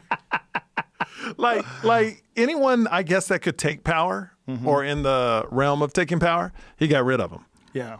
They said that, I don't know the numbers, but let's say 13 people were like his father's crew, like only 2 of them survived. The rest, the other 11 disappeared. Well, you got to think once he assumes power and people realize like this guy's just born into power, and there's probably a lot of people plotting against him, a lot of military people plotting against him. And that's a dark country where they all plot against each other and they all rat on each other. It's built into the system. You know, that they're all supposed to tattletale on each other. I just feel like, like this dude came in like a football coach. He's like, I'm firing everybody. I'm going to have my own team. And instead of firing people, he just killed them. I think that's what they do over there. Man, I don't know. But my mom, she's from South Korea. She's like, I always ask, is North Korea ever going to do something to South Korea? She's like, nah. Like people from there see him as no threat. Well, that's what's crazy. It's a sad country. Yeah. It's sad. And a lot of the reason why it's the way it is the United States' interference. Mm-hmm. You know, I mean, if you look at the history of North Korea, like how it got started and why they became this horrific military dictatorship, you can kind of trace a good chunk of it to American policy and what we did in Korea during the Korean War. It's fucking crazy shit, man. Yeah. It's this world, man, it's just nuts. Like, I don't know if you saw the video of that kid that was jogging, Ahmad. Yes. I mean, what is going on? Like, I'm not surprised. I can say I'm not surprised. Like, something It's would horrific. It's horrific. See that guy in the back of the pickup truck with a shotgun. The other guy jumps out and he's trying to grab the shotgun from him. They shoot him. Like, what? My thing is, how do we have laws that say that you could chase somebody with guns? And here's the thing. If you notice in the video, the truck is in front of them. So they chased him, got in front of him. The guy that's running behind him, it's almost like Ahmad was trapped. A guy chasing you with a camera. The truck was already pulled up. So it was certainly trapped. I mean, they trapped. chased him down, and it's vigilantism. Even if he did something. I mean, I don't even know if he did anything. No, he didn't. They said didn't. he was just running, but no, there's actually photographs. There's videos of him walking into a house being built. Like, it's just wood Right, inside. right. He looked at it. What I told my wife. I would do that shit when I was a kid. Me too. I was Right. telling my wife, we just did that the other day. They're building a house, and we just, let's see where Yeah. this is. And then he jogs on. Right. Didn't steal anything, didn't have anything, just jogging. Now, how do we come to a point in our country where two men can chase him down with guns and then get in a fight with him and then say it was self-defense? Well, I think Georgia has some crazy laws in Citizens terms of arrest. citizens arrest, and also they have ties to law enforcement. Yes, the father was with the DEA. And then the prosecutor, the local prosecutor, wrote this letter that said basically he burglarized, the kid Ahmad burglarized something, which he didn't. And they had every right to pull him over. And when he didn't stop, they got in a fight. And so they had every right to kill him. So now the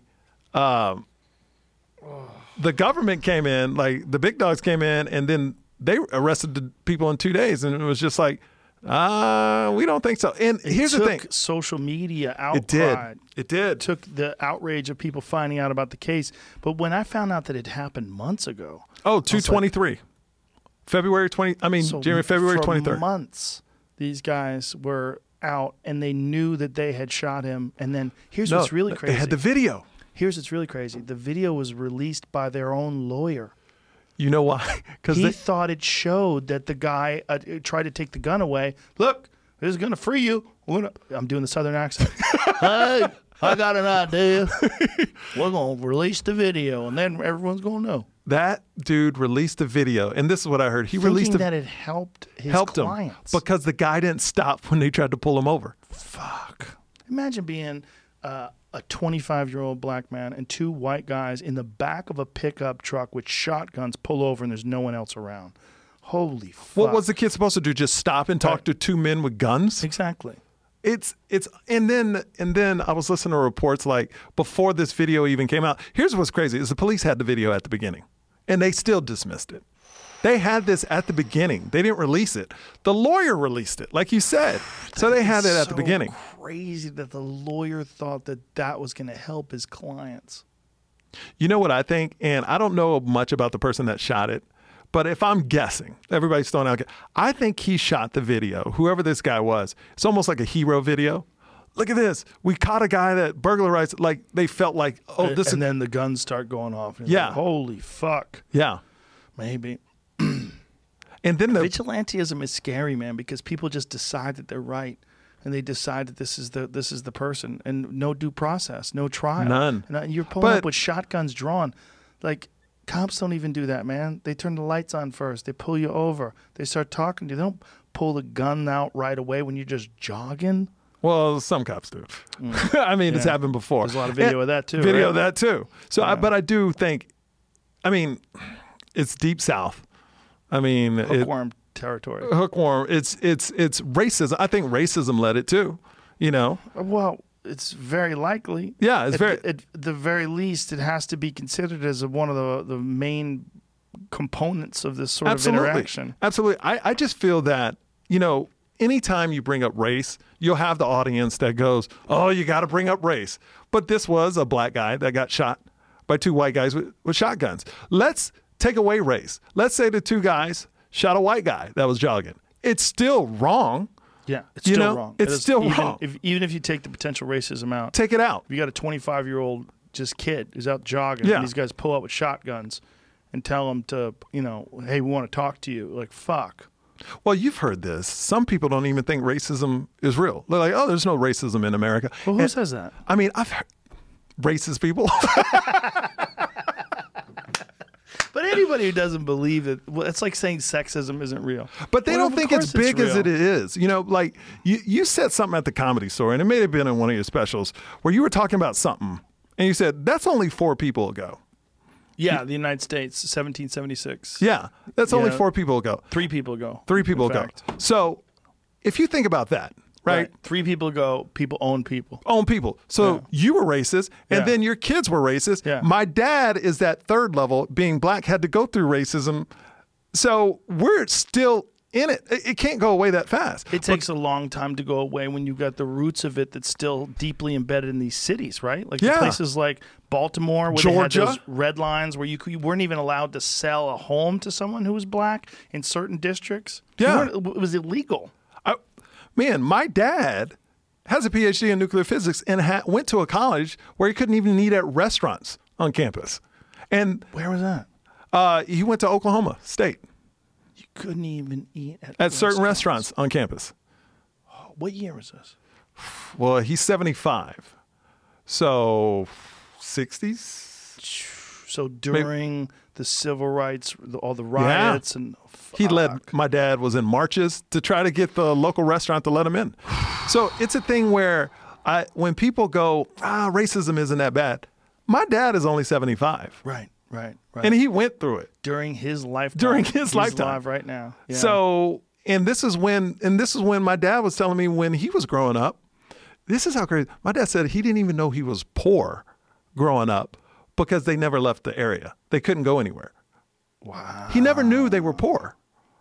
He never saw white people because they weren't allowed to go anywhere anyway. So he never knew they were in poverty. I was reading this horrible story about even after slavery was abolished, one of the things that they would do was they would capture black men for loitering and force them into going into labor camps. Mm-hmm. So they would literally enforce slavery, but do slavery by having them in prison Yep. and forcing them to do labor. Now, the reason why I bring this up, right now, there was a garbage strike, garbage workers strike, and so they brought in prisoners. Find out where this is. I don't remember where it was, but I was reading and I was like, what in the fuck? So these guys, the garbage men, made $10 an hour. They fired all the striking garbage men and brought in prisoners to do this. Here it is. Prison labor replaces striking garbage workers in New Orleans. Stop and think about that. They said, you know what? You want more than $10 an hour? I got a better idea. We'll get people to do it for free. So they're essentially reigniting slavery in New Orleans when it comes to taking care of garbage. Yeah. I mean, it's still around. But the fact that they think that's okay, that this is like, well, I got a solution. Yeah. And the fact that you don't think someone should get more than $10 an hour to fucking take care of people's garbage. It's insane. It's insane. And bringing in literally slaves. Yeah. Well, they shouldn't have done that. They would be paid only 13% of what garbage makers. So the garbage workers who are only making $10.25 an hour. So they're going to get 13% of that, which is, what is that? $1. Is that like $1.50? It's lower than that. It's like 75 cents, right? It's about $1 probably. $1? Fuck. Maybe $1.30. Fuck. I mean, that's just modern day slavery. It is slavery. Yeah. I mean, giving them $1, that's insane. But some people would say, they're inmates. They did wrong. That's right. Hold on, but we'll go scroll back up there. Listen to this. Metro Services Group has long been an advocate of helping persons who had been incarcerated return to society in a meaningful and productive way, said the City Sanitation Services in a statement. Metro makes no apologies for this policy as a core element of our commitment to being good corporate citizens. Under state rules, prison inmates employed by Metro Services will be paid only 13% of what garbage workers make. Fuck. What's a corporate citizen? What does that mean? I have no idea. But that is so crazy. It's weird because there's no end of the quotation marks. I mean, did it go through? How long this did is happening? Oh, fuck. This is happening. I thought Despite the use of inmates, garbage workers say they will continue to strike in New Orleans. They have built widespread community.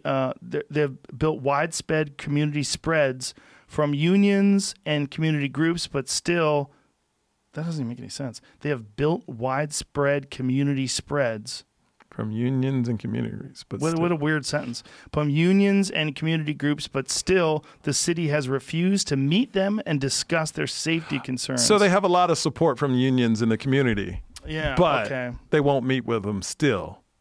Oh, I see. They've built widespread community. I think they want to say have built widespread community support.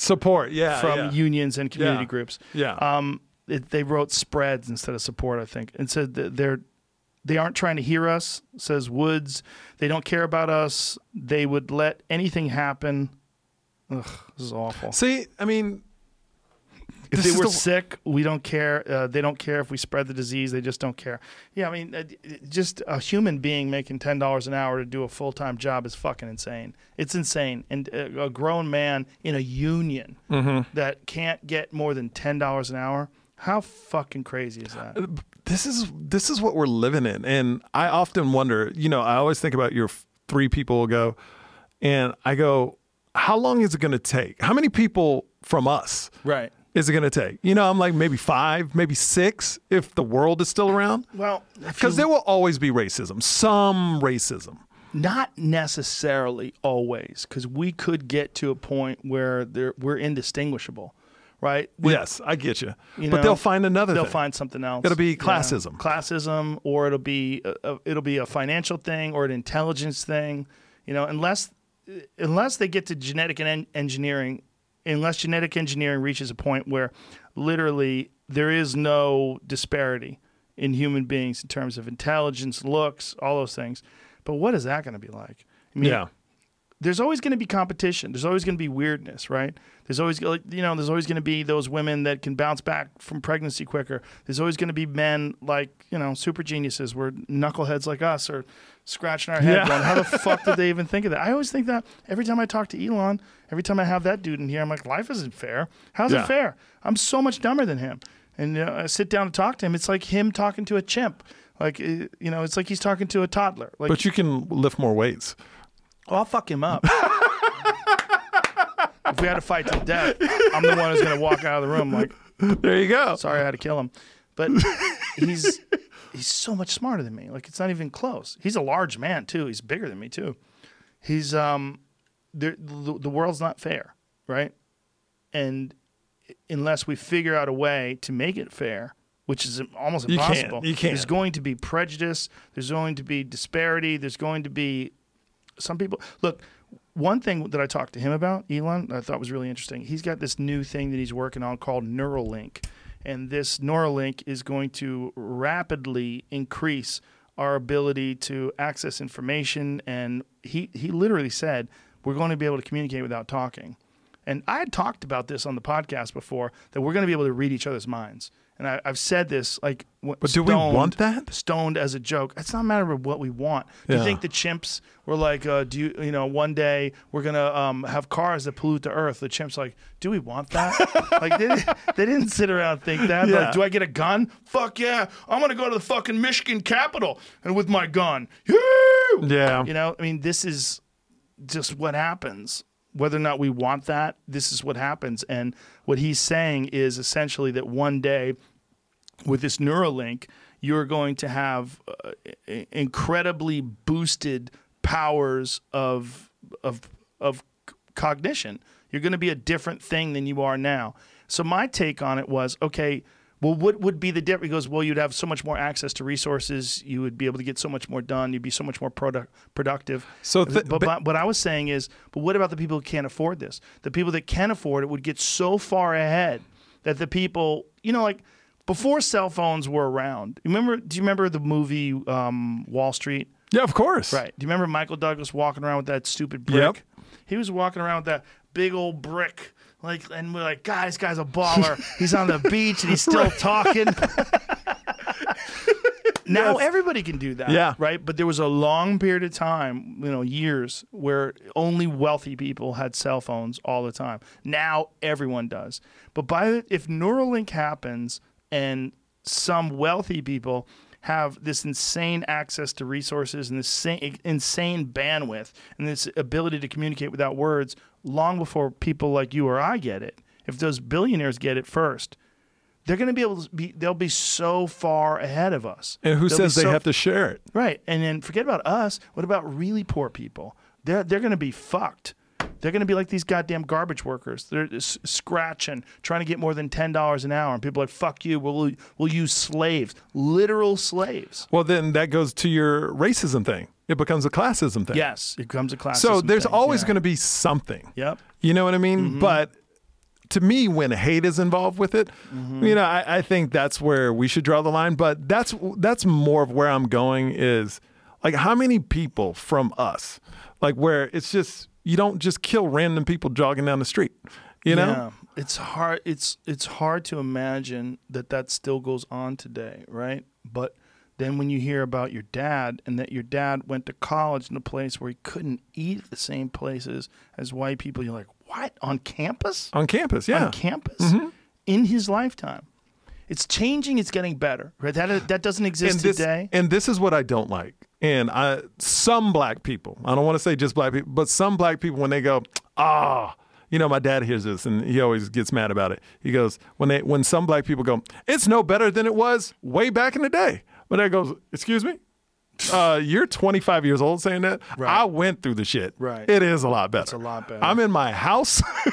I can go to any restaurant I want. Right. That's an interracial relationship doesn't mean anything anymore. No, I mean, to it most doesn't. people. To most people. Most people don't care at all. And that's the whole thing, is that my dad is like, some black people discredit the whole journey because they try to just say, it's just like it was before. No.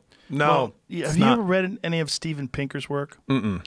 Steven Pinker is a really, really brilliant guy. And one of the things that he gets criticized for is showing how much less violent the world is today, how much less crime there is, how much less rape, how much less murder. And that this is essentially the safest place, the safest time ever in human history.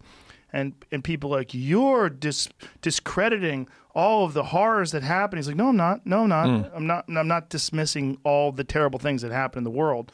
But we're saying, even though those things do exist, they exist at a far less frequent time, far less frequently than did 100 years ago, 200 years ago, and any time throughout human history. There's a trend, and that trend is that society is getting safer, and people are getting nicer, and people are they're getting better.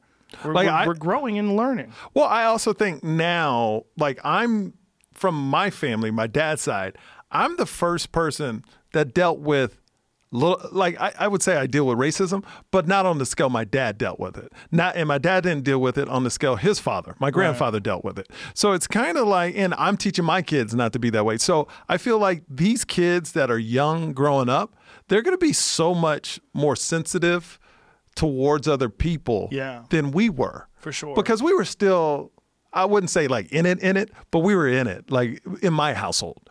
You know what I mean? Like my dad, would tell me stories of what happened to him. And I was like, wow, you went through that. But I went to a school in Houston, Texas, where I stood out. My parents were the only mixed couple. I was the only mixed kid at our school. I believe, because it wasn't even a thing. Like people go, you look different. They're like, what? Kids would come up to me and go, what are you? And I was like, Mom, what am I? My dad was like, tell me you black and Asian, So it's what I was, but nobody on my block were interracial. It was either black couples or white couples. And my parents were like before the trend, and it's a thing where I saw what happened to, my mom didn't teach me to be, my mom didn't teach me anything about my Korean heritage because people made fun of her accent. So she didn't want me to go through that. So she tried to Americanize me as fast as possible.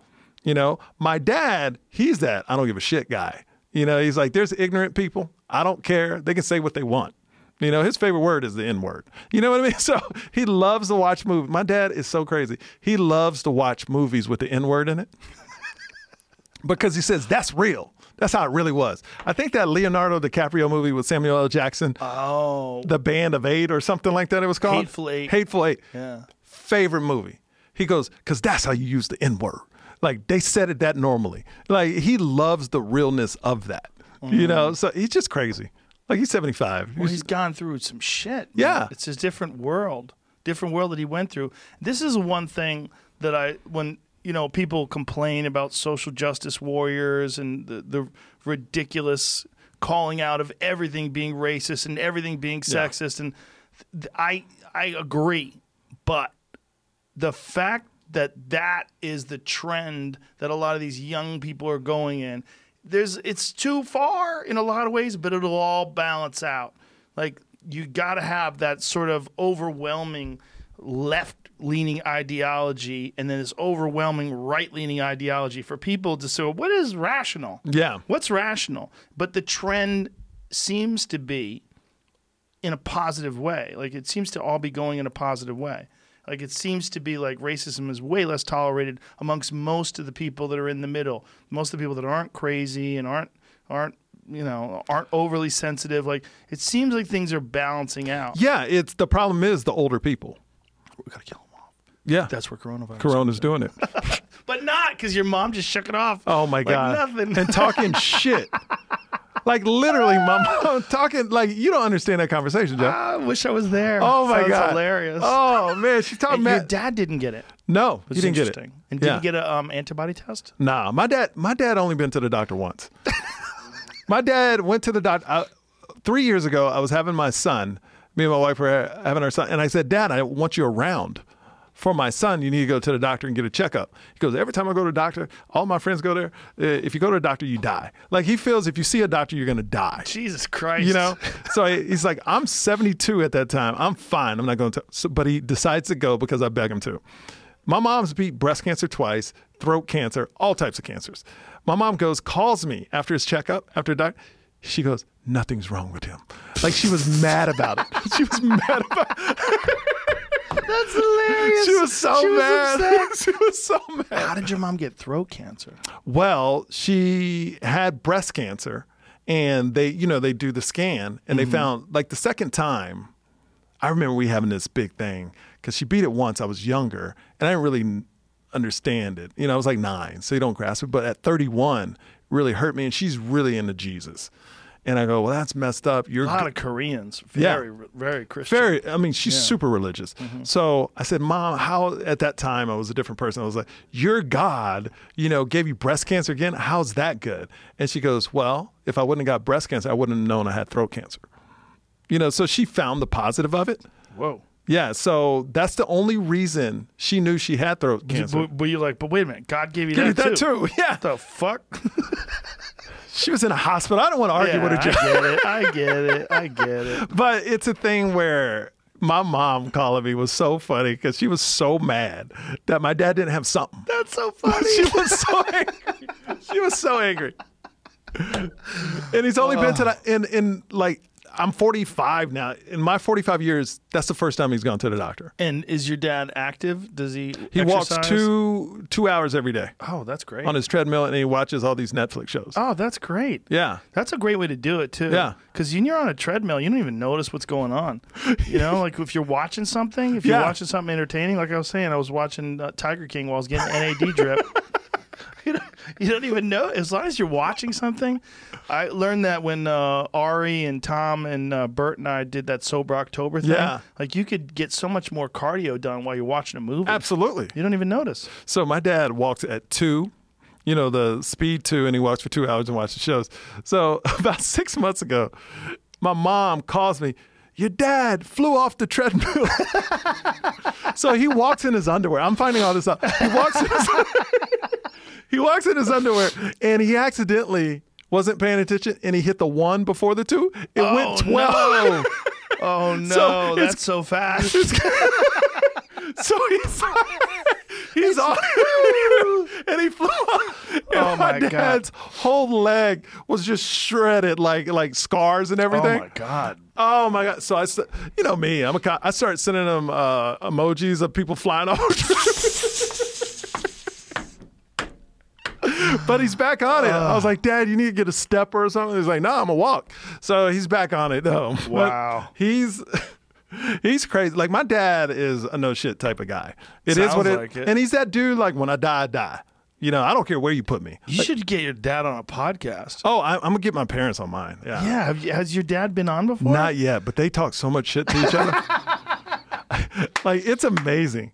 Like on my Instagram, there's videos of them. Like they're in an argument. My dad is telling my mom, that's Korean, that Asian people don't know how to drive, and they're just arguing about it. On And- the Instagram? Oh yeah, On I your don't- Instagram? Do I you don't have that know. up there? It's somewhere on there. It's probably deeper. We'll tell people to find it. But yeah, it's on there. But my mom is like, yeah, Asian people can't drive, but Korean people can drive. He's like, that's the same damn thing, you know. So that's ever since I was growing up. That's the relationship. That's hilarious. It's so fun. So they've always been talking One shit. uppers. They're one uppers, man. That's so funny. It's so funny that she was mad that he didn't have anything wrong with him. Oh, angry. The way she said it, Joe, the way she said it, she goes, hey, so we got results. Your dad not sick at all. He have nothing wrong with him. I'm like, Mom, you should be happy about this.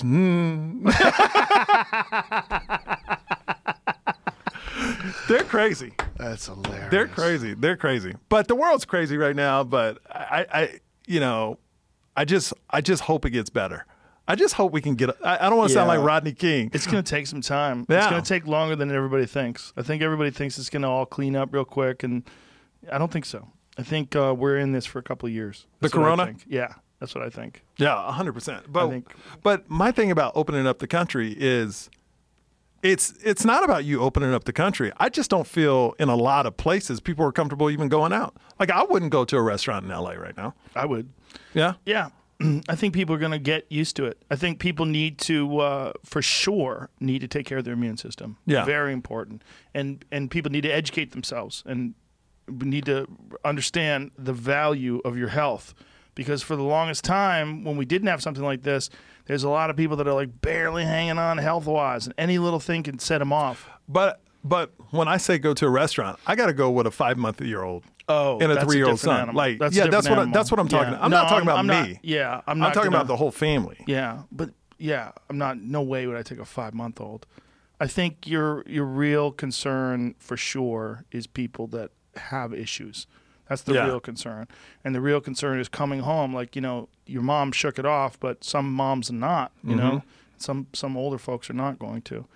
We got to do our best to shield them, and hopefully that remdesivir. How do you say that shit? Yeah, they're testing Remdesivir. it right now. Yeah, right? apparently that is really helping, and it's people are recovering 31% faster. But it's not stopping you from dying. That's if you're going to recover it recovers you. Like if you're. I don't know. That's true. No, Is it's that true. It's true. What do you mean it's not stopping you from It's dying? it's basically helping people that would recover anyway. Like if you took 14 days to recover, it changes it to 11. But what if they get it to you early before the virus has a chance I'm just to saying expand? they're saying it's not stopping death. It's just helping the people that would recover faster, which is great. Yeah. Because they can get back out. That's the last I heard. But like I said, things Yeah, change I all the mean, time. What you said about what is this, Jay? Oh my God. I was trying to get it for you to see now. But. Okay. Yeah. We'll end with this because we're 3 hours in.